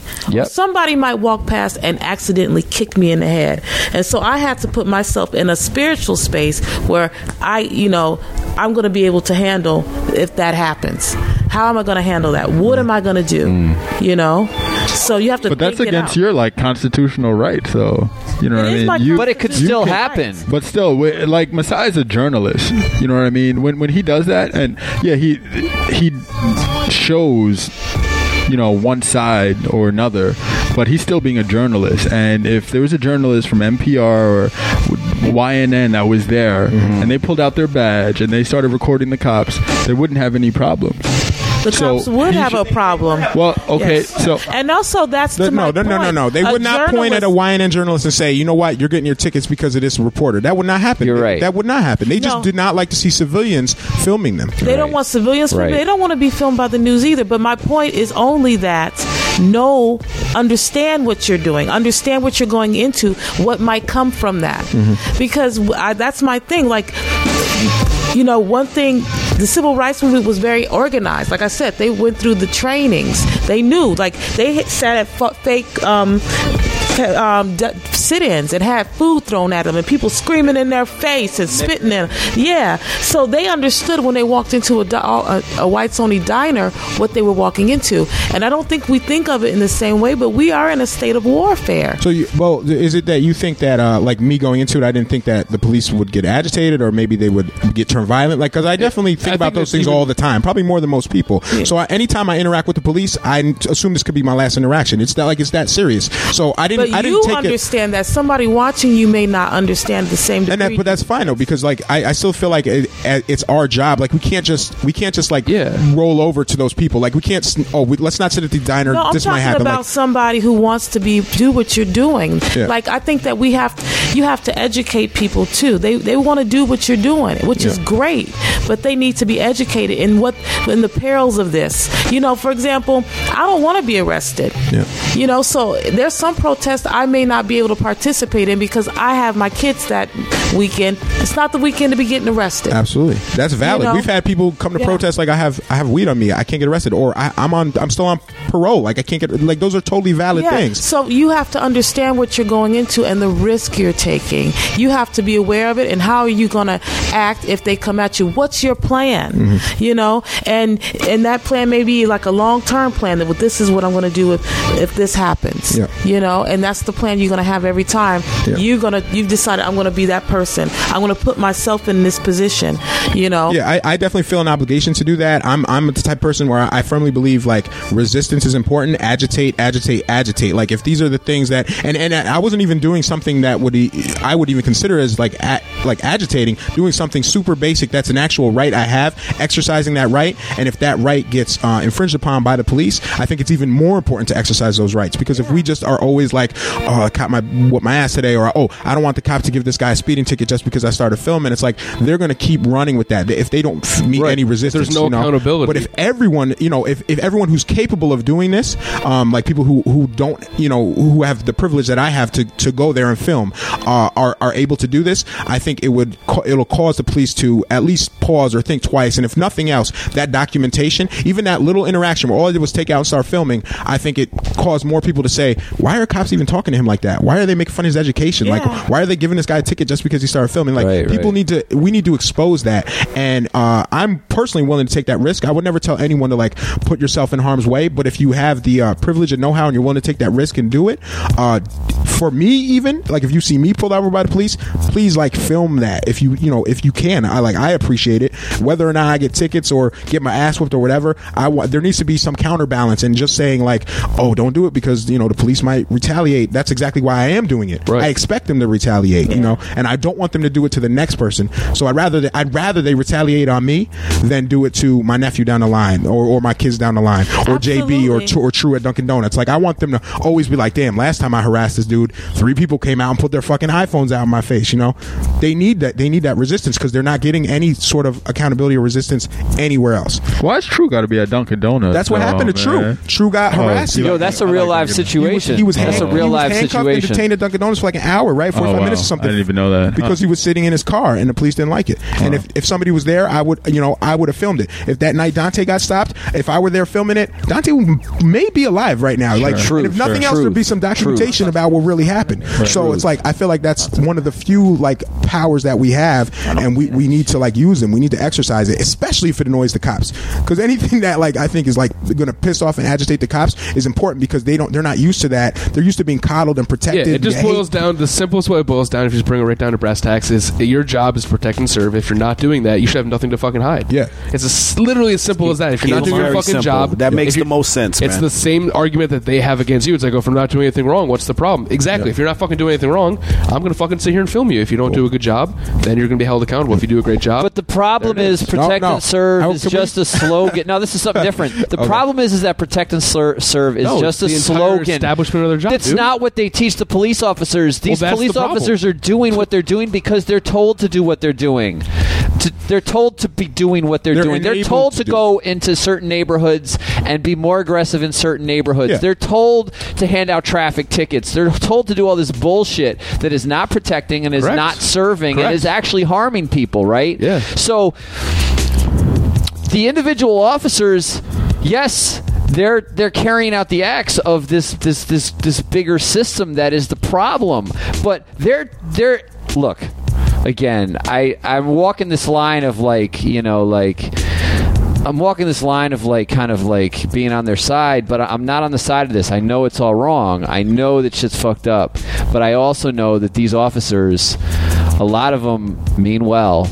And they're just doing what they're told. No, that's fine. But here's the thing: so, like Nazis were doing what they were told. Right, exactly. And I don't. How does that make it right? And I don't even think every Nazi. I've never said this before. I don't think every Nazi was an asshole. I think a lot of them were just kids. Like, I guess this is the right thing to do. I'm country and all this stuff, and I'm gonna sign up and do what's right for my country. I don't think all those kids were like all these fucking 17 to 8-year-old kids that were basically brainwashed were like evil people. I just think that it doesn't matter what their intentions are if they're part of this institution that is oppressing people, whether or not they go out to maliciously do it, or whether they do it unconsciously, or whether they're black and they think they're pro-black. If you're doing this thing and you're part of this institution, you're part of that oppression. So it doesn't matter what your intentions are. I really don't care if those were the nicest cops ever. One guy said he went to high school. I don't care. Like, you're still a part of this institution. Well, it's unfortunate that our cameras have to be their moral compass. Yeah, right. You're right. I mean, you're all right. Works. I can't disagree with that. Good. Let's end on that then. I agree with everything you're saying. I'm just providing a different perspective. You said one thing I understood. You said that you wanted me to get home safe, and you think if I'm always every time I see the cops pull over with someone black, I will stop and start filming. That puts me in danger. the fact that you have to concern about my safety, and I just have a camera, is why I do it. Yeah, you're right. Because I can't just be like, letting stuff slide, and then when I find out that it happens to somebody that I care about, like why didn't I do more? So the fact that you're worried about my safety, and all I'm armed with is a camera, is exactly why I have to do it, and I feel compelled to do it. And I know tons of people that do the same thing. Angelica Clark, we've had on the show, she took the photos of those kids that were handcuffed, right? She put herself in danger. Anytime you really interact with or take photos of the police, you're in danger, and that shouldn't be. And until that's not the case, we have to keep doing it. That's why we have to keep doing it. I got yanked out of that police car the moment that I looked at the police officer's badge. As soon as I looked at his badge, he said, "Get the fuck out of the car." And he was mad that you documented mentally his badge number. He saw me mentally internalize that badge number, and that's when he went from yellow to green. He just was like, or red. And he could have very well known that he's outside Dunkin' Donuts where there's mad cameras on fucking Lark Street, where there's tons of cameras, tons of people walking around. It was a fucking Friday night, wasn't it? That was after a gig you did at Justin's. Somebody tried to tell me afterwards, because I told him the cop's name. I forgot now, but he's like, "Oh no, he's a good cop." I was like, "Not clearly to me." not. There are not that many good cops, and I have to say, like, I do believe that their intentions are negative. I don't believe there are any, like, there's that movie Crash. Okay, this movie's highly problematic, but this is a worst film. I hate this movie. Guilty pleasure. It's a guilty pleasure of mine. Super guilty. Super guilty. But here we have the young, cop with the veteran cop, and the veteran cop is racist. He's a pig and all that, and then he has this young rookie guy with him that seems all wide-eyed and innocent, but it's that rookie cop that ends up killing the black kid in the film. And even the good guy cop sexually assaults the black woman in the beginning of the film. Like, you got a rapist and a murderer. Yeah, and these are like the heroes of this movie. Of the film. But in real Fuck life, that movie. Yeah, in real life, what I believe is that people go into police work because they feel powerless in their lives, because their dad was a police officer, because he felt powerless in his life. So they get these jobs, and because their dads did it and their uncles did it, and now they're doing it, and they think their job is to assert their power. Not about protecting and serving. It's not about protecting and serving. Right. It's about oppressing. It's about containment. Right. It's about keeping the niggas or the niggers in their neighborhoods and keeping those white neighborhoods nice and clean and pretty. That's what it's about. Tanisha, what's the most expensive thing you ever stole?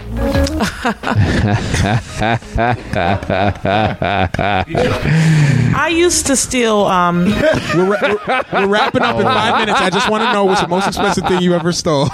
I used to steal VHS tapes because they used to get all these tapes for a penny, and then you have to subscribe, but I would never pay the other house. So I used to do that. VHS tapes. Okay, those are large too. That's impressive. Yo, you're not gonna go around. I used to love stealing from Columbia House.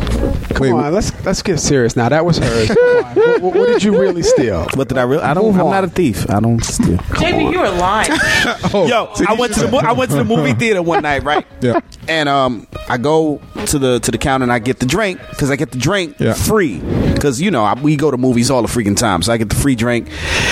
And I pick up some Welch's, purple drink, the purple bag of Welch's, and I'm just holding them. I don't put them up to the counter. I'm just holding them. You're a thug. You're a thug. I show them my card. I get my drink for free, and I walk. Yo, that isn't even. That's what's the problem with capitalism. Like I stole snow caps from a movie theater the other day. Right? I was there with.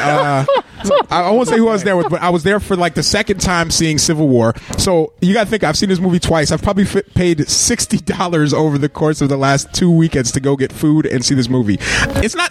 They're robbing me. Yeah, like, they are. I'm just like, I'm trying to recoup some. Bro, of my snow caps is $5. Snow caps are mad expensive, right? They're called Purnells. Yo, and called movie theater reparations. They're called non-Purnells. Movie reparations. Yeah, movie reparations. Yo, it's like if it comes to a corporation, I have no qualms about stealing a corporation. I really just don't care. I just feel like they're ripping people off all the time. I'm just like, whatever. Most expensive thing I ever stole, I don't know. When I was a kid, I used to like condoms and stuff, but that was more just like embarrassment. I think I was just like, I'm just gonna take these. And clothes. Like I used to take clothes when I was younger. Yeah. Like go in the dressing room, put on 2 pair of pants, and then put my pants over it, walk out. I was 16. Okay. Sorry to cut you. I was 16, shoplifting in like Stop Macy's. muffling your mic. Stop muffling your mic. So, like Macy's and Lord and Taylor and all that. I ended up in Macy's, which is the last. This is like consumer can it be like a consumer warning? Yeah, sure. Don't shoplift in Macy's. Because they're on camera. Everyone's on camera there. Yeah, they're not playing. They caught me. They were like, of course, stealing like 4XL shirts anyway. So I'm like, ties. I don't even know. Yep, just take them. Socks. I mentioned ties. I haven't bought a tie in years. Yo, come see me if you need a tie. No, I don't. We got you, Masai. We got you. Wait, Rob. What? I want to know. Yeah, I actually got arrested back in the day for stealing. But what was it? It was the dumbest thing ever. It was a cassette tape, Compton's Most Wanted. From That's the perfect thing to get caught stealing too. From Lee, I don't know why I stole it. Probably 'cause I didn't want to buy it. That's why. That's the number one reason people steal things. Yep. Yeah, I got busted for that. But it's not really expensive. But that's what got me arrested. I had all this was like dream. You had a clean record before that, right? Yeah. For the most part, I was kind of a bad kid when I was younger. I got into some dumb stuff. But it's ironic 'cause I stole a lot of expensive ass shit, and the shit that got used to rack. Yeah, used to rack up. That shit got me in trouble. Like Compton's Most Wanted. But that's almost good. It's like you got all this other stuff to You paid your dues. Yeah, right. You're even. Yeah. Wipe the slate clean. Yeah. Steve, I'm almost scared to ask. I used to work for a specific electronic brand that manufactured high-end speakers. Nice. So I have every fucking accessory they've ever made, every cable they've ever made, and 6 speakers from a home theater system. So I just need the home unit, and I'm good. So they say something like 50% of loss prevention is like in-house stuff. Oh, like 100% of my store. Really? 100%. Yeah, I worked for Sam Goody for 10 years. Yep. You see my seat. Say no more. No cameras in the back room. I'm telling you that. I've seen your record collection. There's no cameras in the back room. I was a thief. I was straight up. I was a thief. When I was a kid, I was a thief.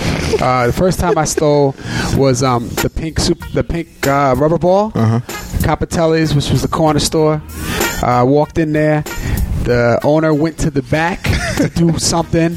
I reach over the owner's counter. An idiot. I reach over the counter. I grab the ball. Put it in my pocket. And you're like 5? Like, how old are you? Oh, I'm young. I'm like 7. Oh, wow. 5 or 7. And I grab the ball, put it in my pocket, right? Now, he was one of those guys who had that thing in his throat. So he talked like this. Oh, yeah. Throat radio. Yeah. So he comes back up and he goes, put the ball back. You should be ashamed of yourself. I was like, oh shit! And that's when I learned about like curved mirrors. I wasn't like aware of that. I just knew that he was gone. The ball was there. Nobody's around. No one can see me. Boom. That's the first time. Second time, so the next day I'm in college.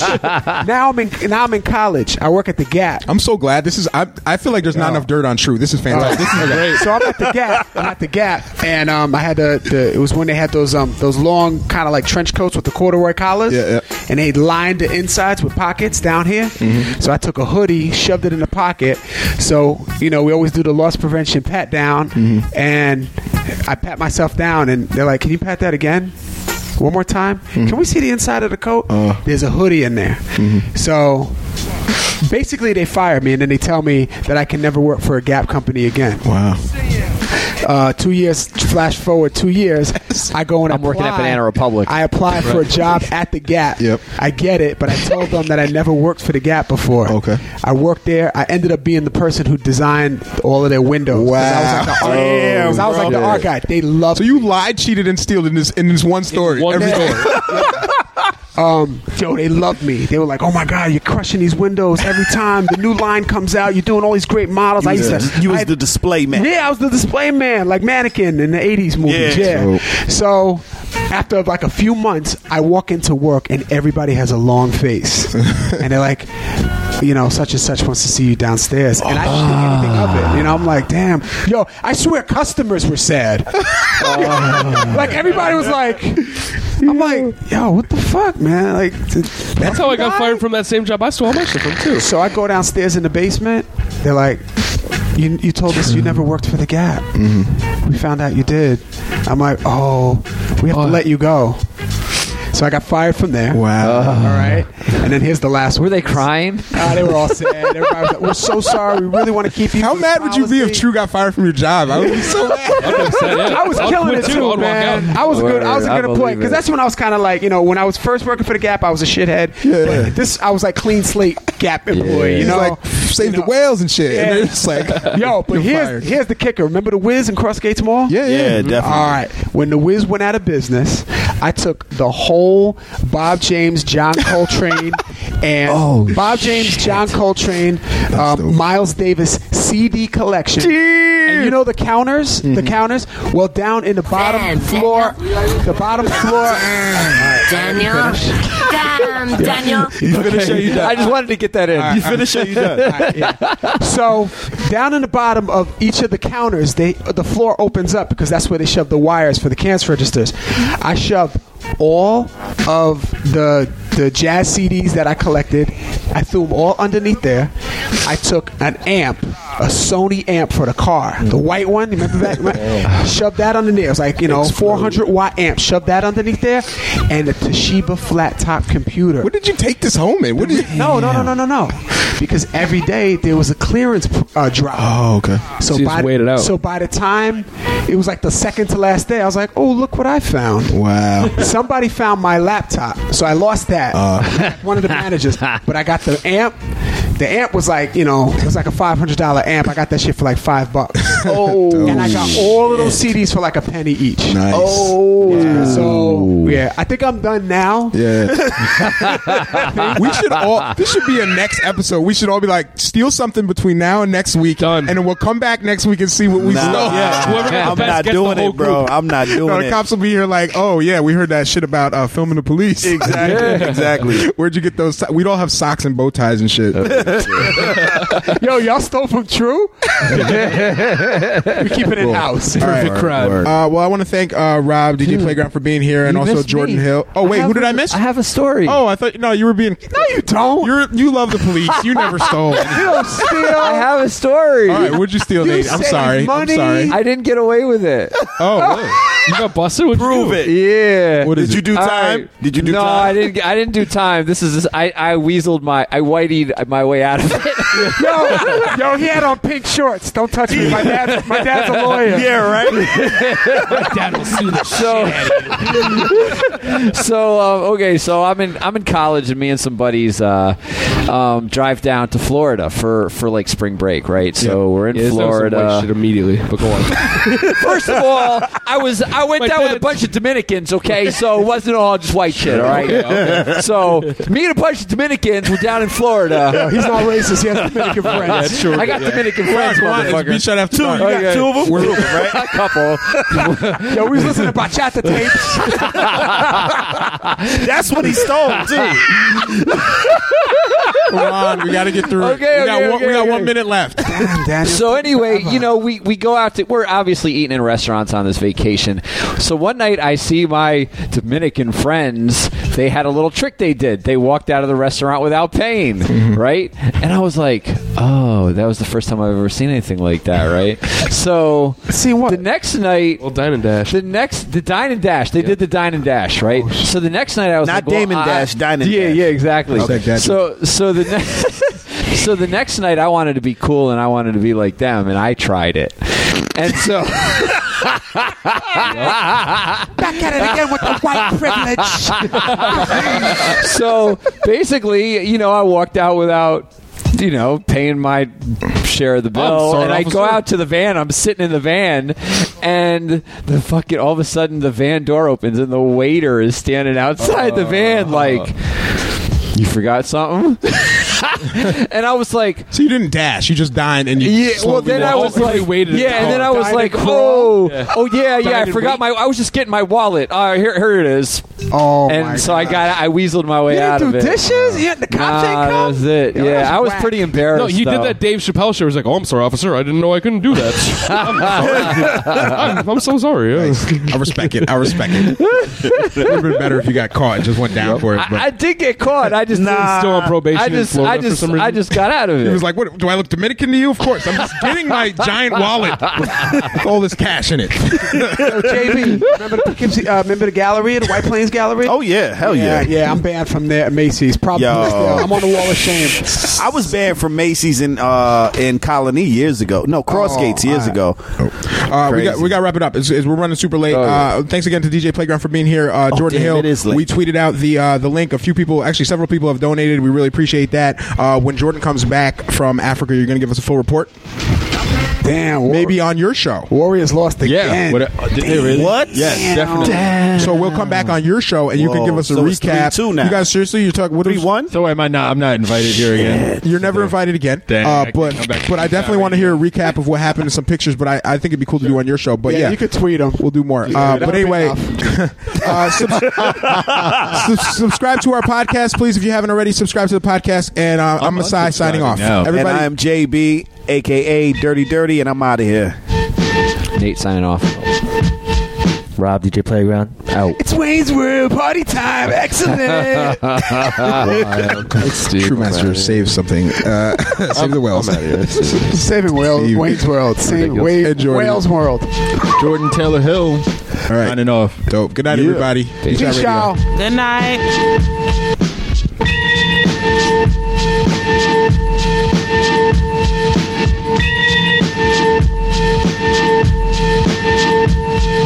Be shy.